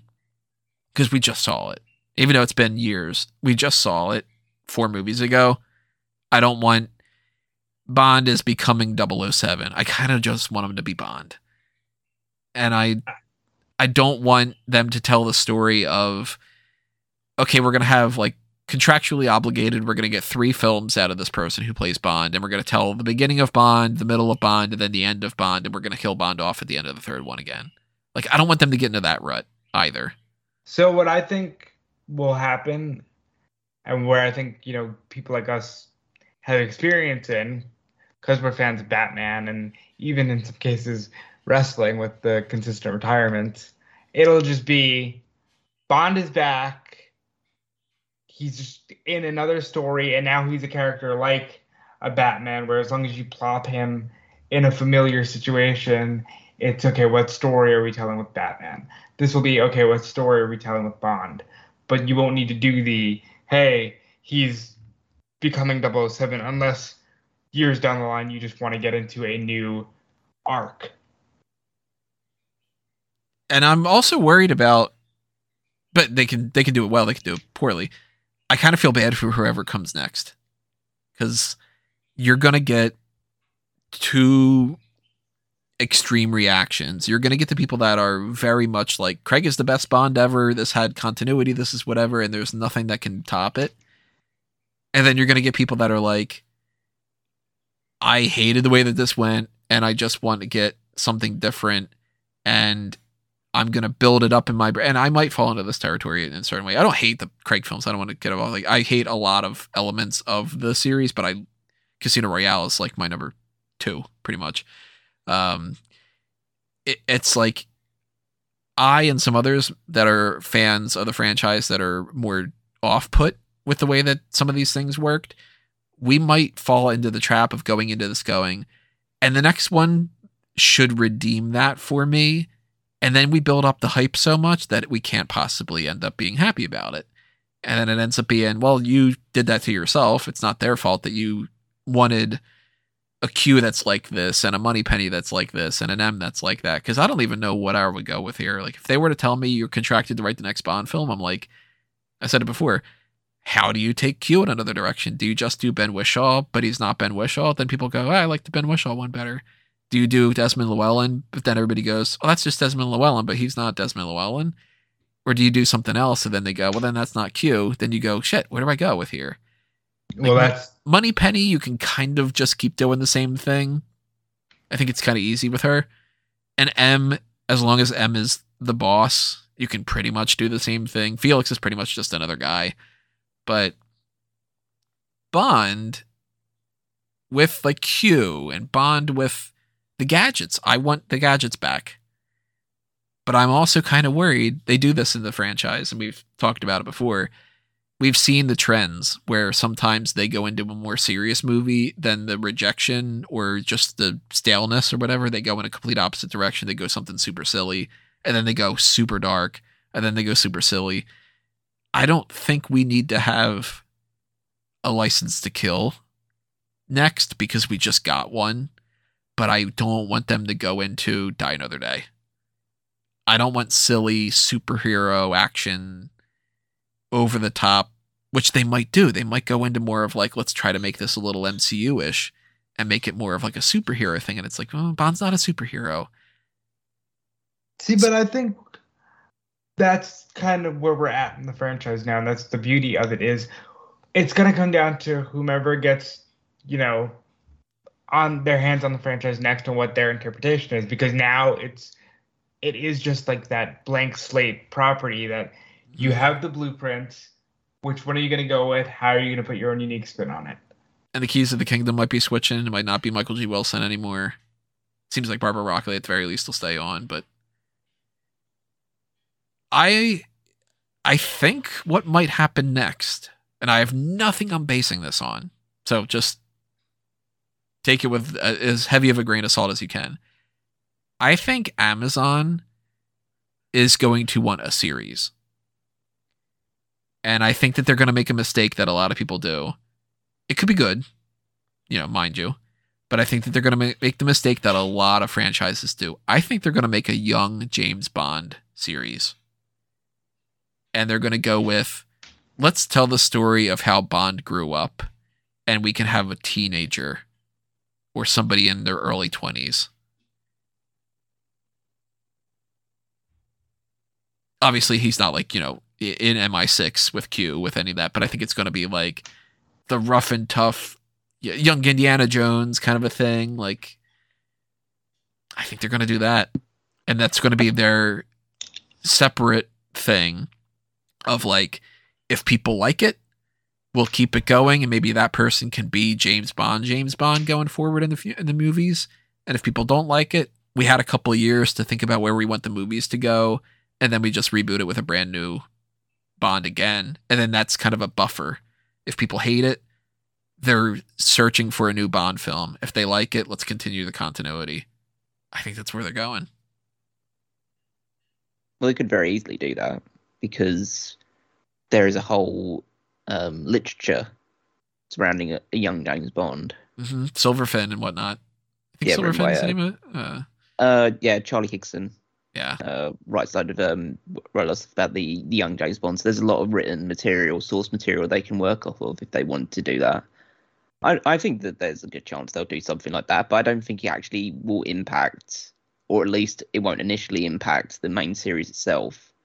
I feel like they'll just do, okay, we're going to do a young James Bond series, but that'll be like, I'd say, maybe an Amazon Prime series, while at the same time they're doing the actual Bond movies in theaters and stuff like that. It could be coinciding with it, yeah. I definitely think that with the fact that people are leaning so heavily towards streaming, I think that they want to tap into that, for sure. I have all these really notes that I didn't bother to go into with some of those things, but I want to stick on this point because I like this point to talk about. That's actually really clever. I didn't think about just doing something and running it back as a series because, again, that's a trend in media. I know you did last summer. It's back as a series. Chucky, back as a series. So perhaps that is just the way you go. And it's it's fulfilling that different for the sake of different thing that some people want. Some people literally, they'll make the argument. Something's only good if it's something different, even if it's not necessarily better. It's just whatever. And it's the Barney Stinson new is always better. Yeah. Some people do just kind of think that, where you could give them the best thing 5 times in a row and they'd rather have something that's not as good just because it's different, because they're bored with it already. So that goes in a different direction. It kind of does something fresh and new and all, it hits all the buzzwords kind of thing. And it's the streaming thing. I will be incredibly shocked if they don't do that.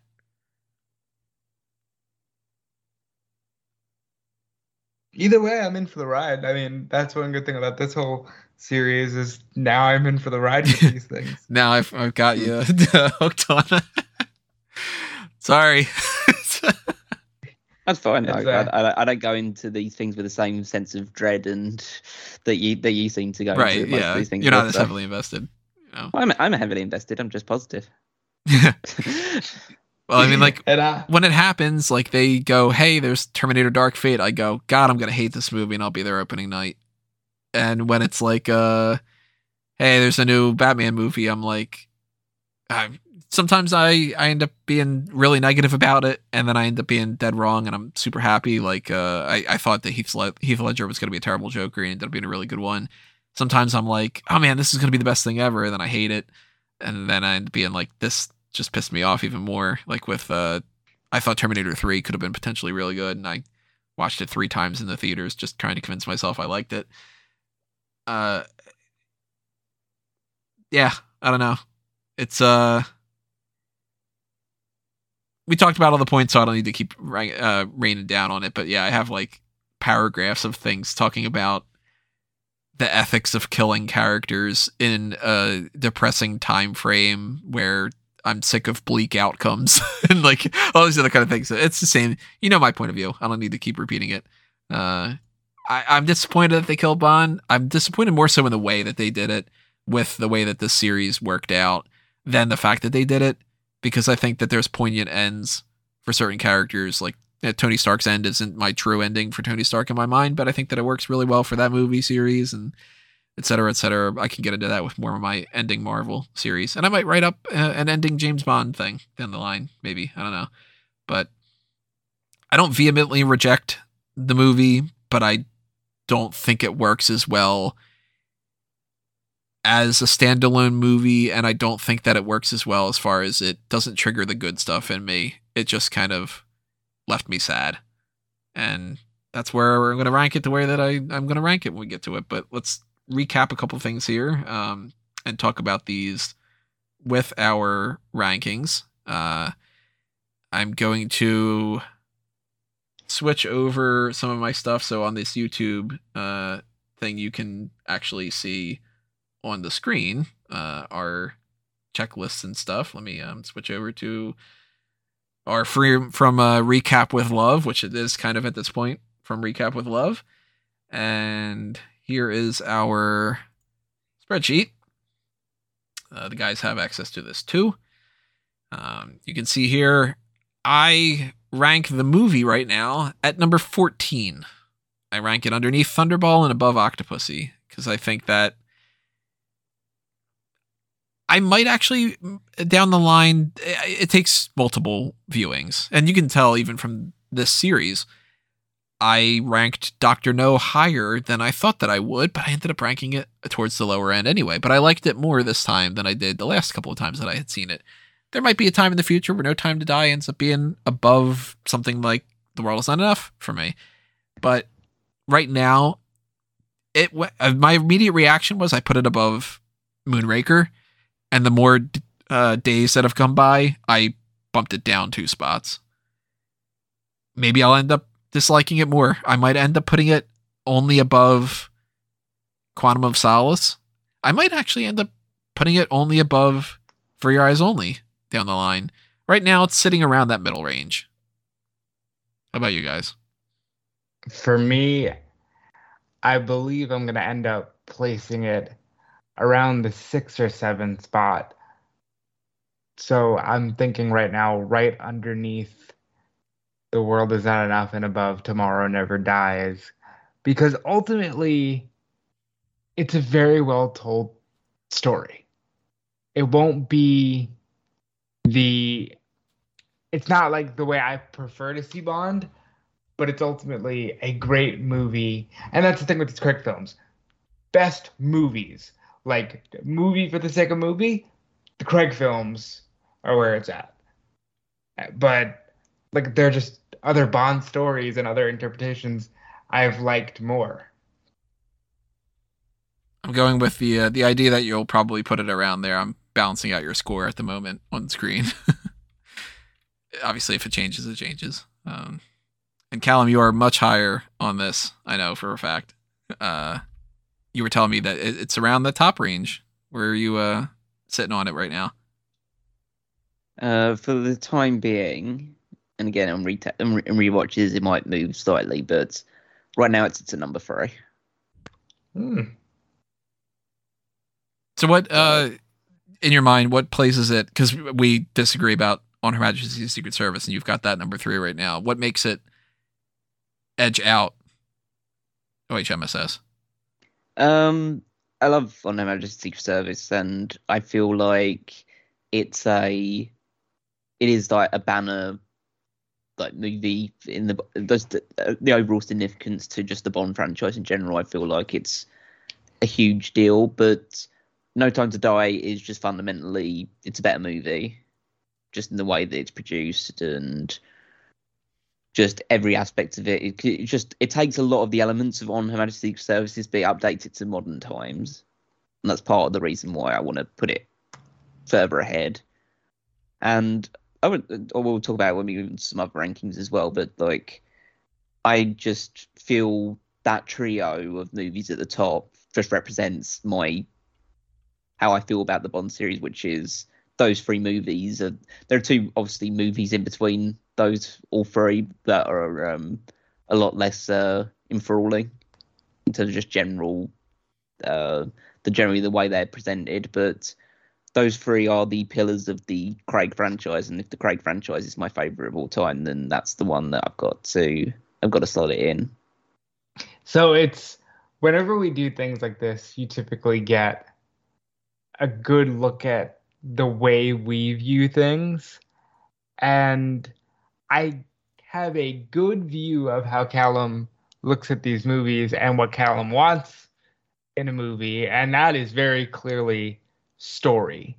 And Callum cares about story and character development because his top 5 really are movies that exemplify that. Not as much Tomorrow Never Dies, but not the top 4 for sure. But you look at like On Her Majesty. Well, I'd say the top 4 and number 6 are kind of more on that, in that kind of mold. 5 is just the fact that I think Tomorrow Never Dies is the best version of the action version in my mind. So that's why I go with that one up there. Yeah, but it's very clear that you value the story overall, which is fun to see on a ranking like this. Oh yeah, I'm without shadow. These 4 at the top there's a leap between them and Tomorrow Never Dies. It's not like it's close. It's not like I'd ever think about. The only thing that's ever going to change with these 4 is maybe in reviewings and stuff like that they'll be shifted around, but those 4 will always be atop the list for me, unless the next iterations are even better. But yeah, at the moment, that's something bumps it down or something. Yeah, but for right now, that's the way they're going to stay. It's just going to be some sort of arrangement of those 4. And I've got my approach to the series is very much trope based, I guess you could say. Like, most of my top 10 are very much like, this hits all the elements. Whether it's like some of them that have like a stronger story, like I think that Casino Royale, of course, is one of the strongest stories. I think that License to Kill's got a really strong story to it. Skyfall, of course, yeah. And then you get like Living Daylights, which I think is very like, it kind of does almost everything. From Russia with Love is very much like if I'm looking for a Connery spy movie thing, I go with From Russia with Love. If I want Roger Moore silly, I go with The Man with the Golden Gun. If I go with Brosnan action, I go with Goldeneye. Like I almost have like one of each Bond, except for Lazenby. That's because he only did one, and it just happens to be one that doesn't hit those elements. If he would have done another one, maybe it would have been higher up on the list too. And the way I look at it is all over the place a little bit.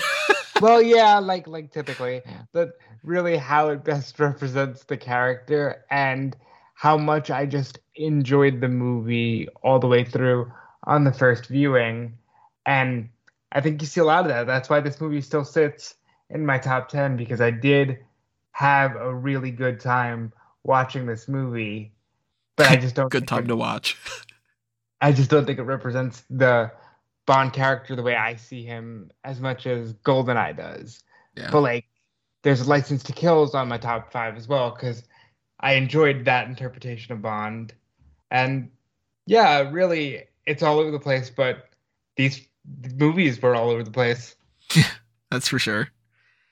And mathematically, with our current rankings the way that they are, which of course they could change, these have changed here and there as time goes on. Our combined ranking would put it at number 8, behind The World's Not Enough and above The Living Daylights. That's about right for me. That's actually literally behind The World's Not Enough on your list, yeah, and only 2 spots above Living Daylights. So we're robbing it out with the merger between Callum and I in that kind of scenario, pretty much. But let's tier list it. Let's go through this thing. Let's place this to where it needs to be placed on all these spectrums. Obviously, we've talked mostly about this, so it's not going to be full recaps of everything, but. And this has already gone pretty long for this podcast, but No Time to Die on a tier list. Again, this is the way that this works for everybody who doesn't know and hadn't checked out the previous ones. It's going to be a balancing act between everything that we've got going on. So I personally rank this D tier. I think that it is around the same range that I have Octopussy Individual Kill, where there are elements I really like about it, and there are things that I find fundamentally flawed. So I go D tier. I know that you guys are going to be higher up than that. I'm assuming that Callum is S tier. Yep. And I'm probably A tier, maybe B tier. But I'd say A. So between an A and a B, leaning a little bit towards an A, you've got an S, and I'm at a D. That seems like it balances out to about a B. Like a B plus kind of deal. We don't have pluses on here, but it's definitely not a C. Definitely not a D. I'm the only one that's close to the D. Seems like that would be in that B plus, A minus kind of range. And I think you lean a little bit more towards B plus because of me having an extra spot lower with the D. And obviously personal lists, totally different. And again, I think that fits. It's a great film. It's just one that hits maybe not the way some would want. And there are 11 movies other than this that are in that S and A and B range, and it comes out at number 8. So obviously we're not ranking the other things. That's the whole point of the ranking, but that's in that range kind of deal. Where should we go next? Let's go to Bond Girls. I currently have ranked Paloma many spots above Nomi, but not, drastically crazy amounts. Like, we've got 93 or 92 women on this list, and I've got Nomi at number 45 and Paloma at number 32. I got her below Eve Moneypenny. I've got Nomi between Severine and Dr. Wormflash. Now, you guys didn't fully rank necessarily, but a rough idea. Where are you thinking about placing? I mean, first of all, I have said I might move Madeline up. Like, she ends up being important to the franchise. So while she sits at number 7 for me right now, she might even go into the top 5, if not higher. But as far as Paloma and Nomi, Paloma would be around the range for me, like a Waylon or a Jinx. So around that early, like low 20s range. And Nomi, yeah, I don't know, probably around the Miss Taro, Mary Goodnight range. And I had forgotten to bump up Madeline a couple spots. I think I have her, at least right now, I've got her above Jinx. Yeah, for what she means to the franchise, I'd probably put Madeline right below Vesper. How about you, Callum? Where are these ladies going? Madeline would go above Fiona now. So she got from 18th in my list to about 5th. based on just, again, the importance of the series and stuff like that. And then both Nomi and Paloma will be somewhere in the middle. I haven't really thought about it that far yet, but they'd be somewhere in the middle. So then let's tier list them. Moving Madeline maybe up to A tier. At least, yeah. Apologies for the dog barking in the background. We got Nomi and I have Paola. I've typed that wrong. Paloma. That's her name, not Paola. Paloma, I would go C. I'm thinking C tier. I'm C thinking as well, yeah. I'm thinking B. She's not in the movie enough to be B tier. Yeah, that's my issue with it. She's not in the movie. So that's 2 votes for C. Outranks that, and B's right close to whatever. Nomi, I'm going closer to the D. I'm thinking D. I would have gone C because I don't think that she's bad, but you know. I don't think that Bambi and Thumper are quite D tier either, but yeah. Well, yeah, I can't put her on the same. Like, just look at the people in it. I don't think that it's fair that she's on the same category as Strawberry Fields. Well, more where I'd say I don't know if it's fair that she's in some category with Vita and Zora. Maybe C tier. Yeah, I think that Strawberry, I liked her character more overall than Nomi. And because my issue with both of them really is we could have seen more with them, and Nomi in particular, because she's the new 007, like you could have done more with her. Let's go to villains. We got Lutz for Safin. I currently have him at a pretty low range right now. I might bump him up a little bit. Actually, I definitely need to bump him up because I just realized that I've got Hans Oberhauser higher up than that, and I've got Gustav Graves. He is fucking better than that. So I'm going to bump him up several spots here, and I'm going to put him...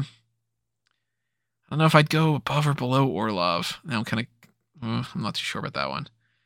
I guess I'll put him below Orlov for right now. How about you guys? It's probably going to be above Zoran. I thought he was good. I really liked the acting. I'd put him below Whittaker on my list. I don't think I was of the interpretation that the character himself I felt didn't feature prominently enough, and I couldn't understand how a heavily poisoned boy turns into the leader of a massive organization of people that will do his bidding, even though I presume he's fairly weak in general. Like, he can fight, but like I didn't really get that any sort of like real dominating presence from him in that regard. And to me, the main villain of the movie is the virus. It's not Safin. So where are you guys ranking him again? I'm just trying to balance out these lists a little bit. I'm thinking 17th. And for me, it'll be 13th. All right, so let me do this as much as I can to kind of do that. I thought you were putting him above Zora. Oh. Yeah, are you doing above Zoran or are you above right below Zoran? So right. Above Largo. Above Largo. Okay. So move that there. So that makes if anybody wants to add their numbers, switching over. I'll try to knock out Rob's in the meantime. I think that Safin's one of those like yeah, I kind of agree with what Callum's saying. Like, I wanted a little bit more of him on there. I understand why they didn't put more of him on there. It's because the movie doesn't have enough time to breathe with that. I mean, the movie's one of the longest that they've ever had, and it still ends up being like you still can't kind of cram it in there. But 19, 11, 28, 27. I'll say this, for a movie that was fairly long, like the longest Bond movie ever, they could have used that time to flesh out some characters. I think my biggest gripe with the film is gonna end up being, yeah, you could have done more with Nomi. You could have done more with Saf, and you could have done more. Like, these are great characters. You could have used them better. So if the numbers are, you finished your yours, right, Callum? Yeah. So if the numbers are right, the 15 mark, 15.667, where does that rank him? That ranks him above Koskov. Just below Koskov. Yeah, just above Koskov, I think, is the only one that he'd be ahead of. And Renard. So yeah, Koskov and Yeah. Renard are like that. Yeah. Where's Largo on here? Largo is 13. Yeah, so he's just below Largo. Right in the middle, yeah. Right much. smack in the middle. On a tier list side of things, Safin. I'd say that under normal circumstances he'd probably be a D. But he kills Bond. But he kills Bond, so no, he doesn't kill Bond. He gives Bond no reason to live, yeah. so he's a C. So he's a C. I go C. Yeah. Yeah. Kind of where I was leaning. He's got some of the elements that you want in a Bond villain. Like he's got the scarred face, he's got the evil air, he's got the goons. He does something that's very impactful to the series. He's memorable in some ways. In some ways, it's kind of stupid gimmicky. Like, I don't really like the mask. I think it's just kind of for promotional material more than anything else. But yeah, C tier. Makes sense. Henchman-wise, I currently ranked, and you guys don't have to bother to necessarily rank them, but we'll tier list them. I've got Obruchev higher than the other ones. I've got Logan Ash and Primo, the Cyclops guy. I've got them in like that sort of mid-range. But Obruchev I've got kind of a little bit higher because I do like his character in this movie. He was, this slimy scientist kind of guy. Primo's got the cool cybernetic eye thing. Logan's a real son of a bitch. Yeah, about that mid-range. Yeah, I'd say they'd be mid to low, maybe, pretty much all of them. I wouldn't separate Obruchev. I think Obruchev is a not to say failed, but like a weak attempt at trying to do Boris again. Yeah. I'm glad you mentioned that. I did get Boris vibes from him. I didn't think about that, but now you bring it up. Yeah, he is a lesser Boris. Yeah. I mean, that's why Boris is number 7 for me, and he's 30. But it was bad, but like you can only compare someone like that to Boris. Yeah. Yeah, because in the same way that I got a kick out of Boris, I did chuckle with Obruchev. I just didn't think really that any of them made too strong of an impression on me. Yeah, I liked some moments of this. I liked when they were teasing him with the food, and he was all just like, "Oh, I'm gonna give you like a smallpox or whatever the fuck it was." Like you would think that that's a hoot. It's like, do it, Obruchev. Where are we tier listing them? I'd go maybe C for all of them. I think they're better than Chang, for instance, in D tier. I wouldn't go so far as B tier for any of them. I'd go C. Yeah, considering all the ones that are in D tier, yeah, I think that. Yeah, I think they're all better. Yeah, like they're better than High Fat. Yeah, all C's would make sense. Yeah, I like Logan Ash better than Eric Kriegler for like the heavy. Primo's got that cool eye thing. That's much better than Scarpine with just the scar on his face. Logan Ash, Obruchev, as far as like, that scientisty, manipulative type of whatever kinds of characters, I like him better than High Fat. I like High Fat for a certain way, but High Fat's not some, A tier type character. We go to allies. Does anybody move up on your list? Any significant upgrade for Moneypenny or Tanner or M or Felix? No. Because they're already so high up as it is. This movie reaffirms why they're high up, but they don't move. I moved Tanner up. The Rory Kinnear version of Tanner. I forget where I had him before, but I remember putting this in italics because I was like, yeah, I'm moving him up a little bit more. I think I might have had him underneath the Michael Kitchen Tanner, and I bumped him up to be like, nah, you know what? If I think Bill Tanner now, I think Rory Kinnear. Paloma and Nomi are the two other ones that we have in here. We've already talked about them. They're somewhere in like that mid-range. At least for the Bond girls. They're mid-range for me for some of They're those. mid-range allies, probably. I think I might lower Nomi a little bit. I might put her a little bit more closer to the Magda range.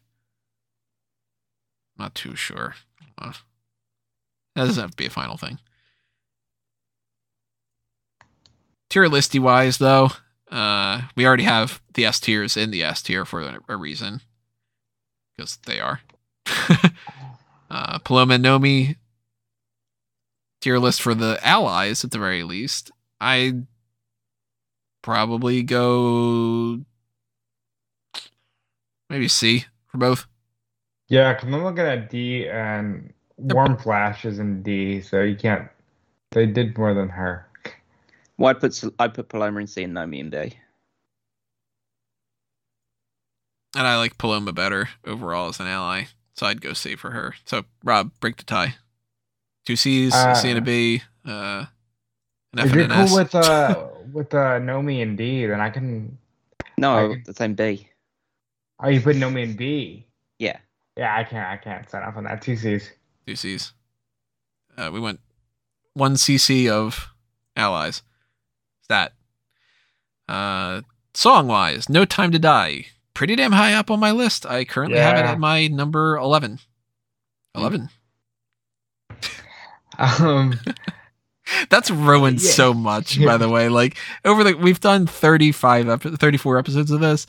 I've had that burned in my brain as, since I was like 15 years old, but never has it been so much as when we've done this, to the point where I can't say 11 without going 11. Or if we're talking about the pro wrestler Aaliyah, it's like Aaliyah.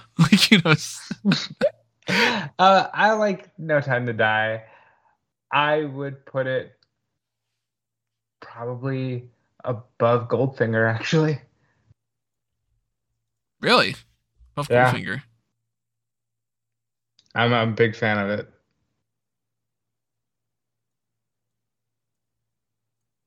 How about on your list, Callum? You've got it. Moved into number 8. Number 8. So we got 8, 11, and 5. So that comes out to number 8, and then trying to balance out some of Rob's here. Rob, you want to take the top, and I'll take the bottom. We'll balance it out, make it a little bit quicker. So Writings on the Walls there. You had put this at number 5, so it's everything from 6 onward. 12, 14, 10. I've done mine ones. 17, 21, 24, 20. Wait. Something's off there. What did I do? For Your Eyes Only. What do you have For Your Eyes Only on your list? That's at 20. Where is For Your Eyes Only on your list? That is at 29. 29. That's what it was. An all-time high. You've got 30. That was way off. That was like 24 or something range. So we got to double check that. These might be completely off. For Russia with Love. Yeah, For Russia with Love, you actually have it at 26 now. Goldfinger's at number 6. Thunderball at number 8. You only have twice. What do I have? Diamonds. Give it that to 21. Okay. 18. How did the numbers get all messed up with that? Is anybody else's numbers all messed up? I don't think so. Right? Well, with Thunderball was... Yeah, it is because I didn't... Actually, me and Rob didn't originally rank all the other extra ones. Oh, that's where it got all messed up with the last time around. Yeah, that's, right. Yeah, that's true. Okay, so they're all kind of probably going to be all over the place in that regard because we just ranked it based on our original ones. So we're gonna balance this out while you guys are able to see us doing the math behind this. That's the most enthralling thing is math. So Nobody Does It Better. You've got at number 12. Moonraker, you've got at number 24. For Your Eyes Only is 29. You got 30. A Vita Will Kill, super high. I know that. That's number 3. Such a fun song. How often have you been listening to some of these songs, by the way, guys, while we're talking about this? Oh, Living Daylights is probably going to be the number 1 song of the year on my Spotify. I'm very interested to see where that comes out. A Vita Will Kill as well. You Know My Name is at number 1 because I've always perpetually listened to that. No Time to Die, I think the movie sold me more on the song. Realistically, I haven't listened to any Bond songs since we finished doing the recordings of these. Never just felt the urge to throw on like Diamonds Are Forever or something? Nah, I only listen to them like if I'm at work and stuff like that. And I've just been listening to other stuff instead. So Are it goes you through a cycles. music guy? Like, what do you I don't really listen. I don't really listen to music in general. Yeah, Like, the most music I listen to is realistically like wrestling entrance themes for the most part. And yeah, occasionally I'll throw in. I got like hooked onto. I'm one of those people that will listen to a song and then just play it on repeat constantly for a little while, just until I get eventually super bored of. Get sick of it. Yeah, listen to it. So I've gone into the most recent one that I did that to was Midnight Sky by Miley Cyrus. Just was listening to that. I don't know it offhand. It's really good. Well, I like it, so that's at the very least. But fun fact, as we're doing all this for the last Bond film, I think the conversation that started all of this was Callum saying he had gotten on a kick of listening to all the Bond music. Mm-hmm. Yeah, pretty much. Yeah. So if and this series killed it off. So that's good. If these numbers work the way that it seems like they're working, it seems like No Time to Die would be our number 7 overall rank. Looks like that's the right math. Yeah, that looks like it'd be about right. So pretty damn high up, top 10, which means if we're tier listing it, I think I might go A tier. I'd go A tier. Yeah. Yeah. Yeah, 3 A's. You know what that spells? It's just an easy joke. I had to do it. Opening sequences, we have the whole thing with Safin and Madeline, and then we have the action sequence in Italy, the Vesper stuff, the putting Madeline on a train. I've currently ranked it just a spot underneath Casino Royale. I think I might actually bump it up past Casino Royale. Yeah. Do that. Might pump it up above Goldfinger. Yep. I'll bump it above Goldfinger too. I'll bump it up above Skyfall because I really liked it. I think, first of all, it's so long, and then you think about like everything it establishes, and yeah, I was a big fan. How's this rank for you, Callum? The opening sequences. I think it's one of the best, if not the best, they've ever done. So. Yeah, I was looking at the tier list. We might have to S tier it. Looking at what's an S tier, we might have to S tier this. I'm not going S tier. I know that. Well, I've got it. So. I got it at 11 right now, so I'm not going S tier. Well, I'm going S tier as well. The lowest I'd go is A. Yeah, so if me and Rob would both realistically put it in S, and you're going to probably put it around either C or D range. It'll go A. It'll probably go A, yeah. So let me see where these go, because Spy Who Loved Me, Moonraker, Spectre. Where do I have them on here? Spy Who Loved Me is there. Moonraker. It's a shame that you fools put For Your Eyes Only in E tier. So if these are lower than that, then that means I'd have to go A. Yeah. For it. Yeah. So then, technically speaking, if it's, I would say it's still an S, but you know. I mean, technically speaking, if you go 2 S's and an A, it kind of balances out to an S. Yeah. Mathematically, you know. And I'm all right with that. Like. Yeah, I'll take it. Not well, I mean, that is the highest. You can't really be like, I'm disappointed in it, you know. We don't have. I want it to just be there and all the other ones to go into A instead. Decided. It needs to be double S tier or something. We don't rank all the gadgets, but in this one in particular, and this is notes that were all over the place when we were doing these, Necros milk bottles and Teehee's hands. Forgot that we had Teehee's hands on there. The gadget wise, we pretty much got the car, and we got car and the watch, and they did the smart blood thing again. Yeah. That's something I wanted to mention. This is the 3rd time that they did the smart blood, It's coming. And they did the joke again of the, he gets injected with it and it's the ow, except for this time it's Nomi, but I'm just like, don't do it anymore. Come on, Well, I know it's not a Bond gadget, but they did the like the gravity thing. Oh yeah, the gravity thing was pretty cool. Yeah, dropping them down the elevator shaft and the gravity parachute kind of keeps them. Yeah, that was cool. We get the bionic eyeball. Yeah. Oh, I like that actually. Yeah, so this is actually probably in the entire Craig iteration. This probably it's the most gadgets. Yeah. And we got the spy plane as well, if you're going to count that in that sort of like vehicle range as well. The gravity, whatever it is, thing. Yeah, the stealth gravity plane, thing. The stealth plane, which just like goes down with gravity and stuff like that. So we didn't tier list that because that would have taken forever. So we don't need to place that anywhere else. Yeah. And just generally speaking, would any of them potentially be on your Mount Rushmore of any of these? Positive or negative? Obviously, probably not negative, but I wouldn't Mount Rushmore it either. There is no Mount Rushmore. There is only the Ghetto Blaster, okay? And then I personally went through the girls based on the attraction. I had done that list before. For anybody who's curious, I have like Paloma pretty damn high, for instance, because Ana de Armas, whatever. But we didn't bother to really rank that.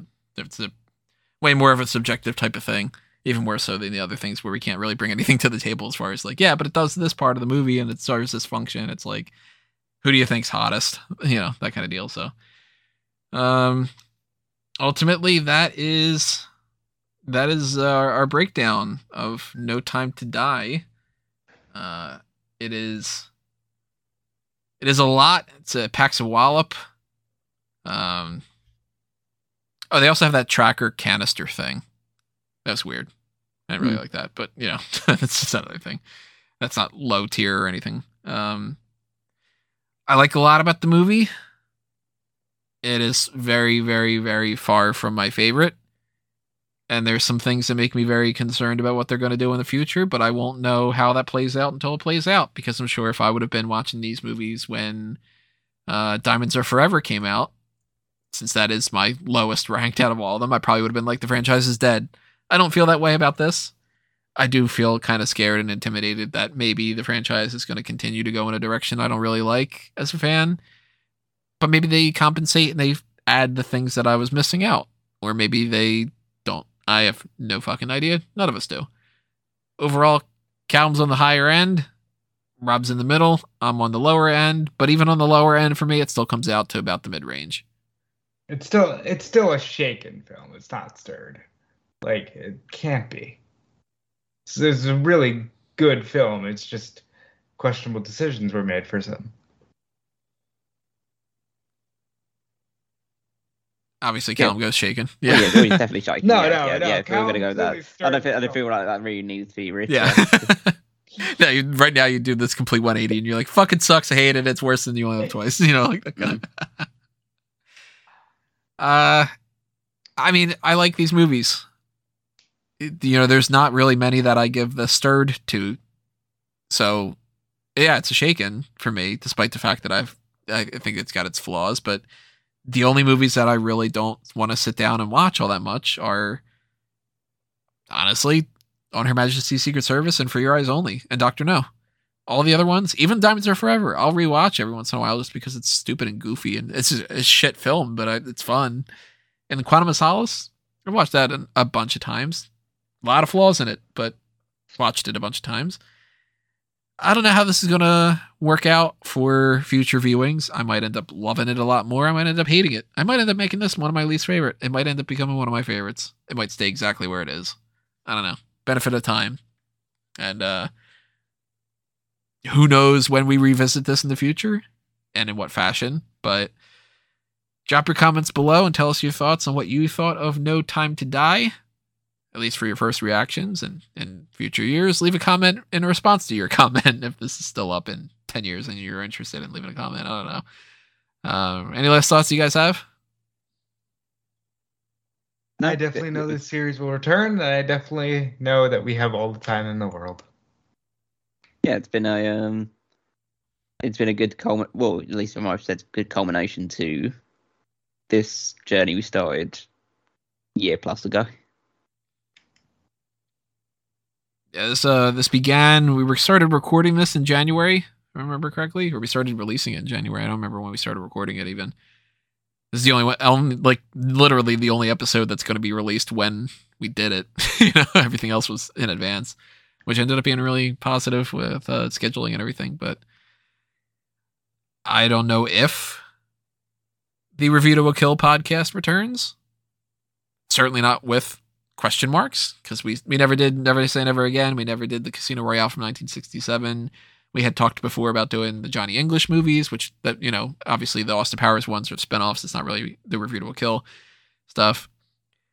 We could watch James Bond Jr.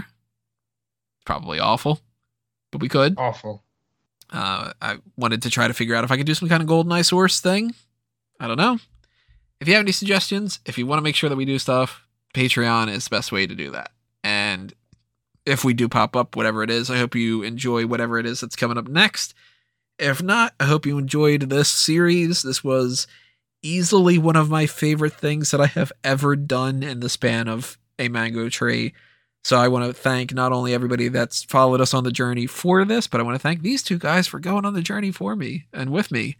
So much more fun doing this with the two of you than it would have been just revisiting this on my own. Infinitely, vastly different experience. I got to experience the movies through your eyes for the first time, get reactions of jokes that I've seen a million times, and for you guys to be like, oh my God, I can't believe this part happens at this thing, and this is crazy. And it's been fun to see, for instance, like, to get a message from Rob where he's just kind of like, I'm invested in this, and God damn it, whatever. And it's like, oh, you got hooked like on this, so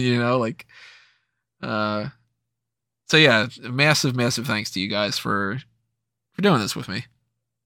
It was a blast for me, and now I'm a Bond fan, so yeah, I really enjoyed it. Yeah, but it's it feels like something that's been a long time coming in terms of being part of my country's culture, essentially. And I wouldn't have ever gotten around to actually going through every single movie and appreciating it without somebody who is the most bona fide Bond fan that I'm aware of. So we have to thank Tony for actually being the real instigator of this, even though it was my offhanded comment and then we just got to talking about this. But without Tony, we wouldn't be doing something like this, because Tony is the Bond guy. And yeah, so it's been good to see his expertise and his own knowledge of this thing, which adds a lot of colour to mine and Rob's just says, oh, that was funny, or wow, that was weird. Thank God for that. I'll say that personally, because sometimes all I got is I liked it.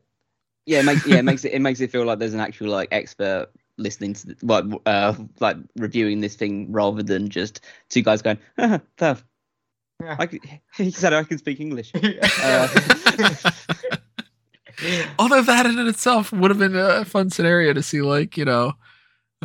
just the series from the perspective of LOL pussy galore.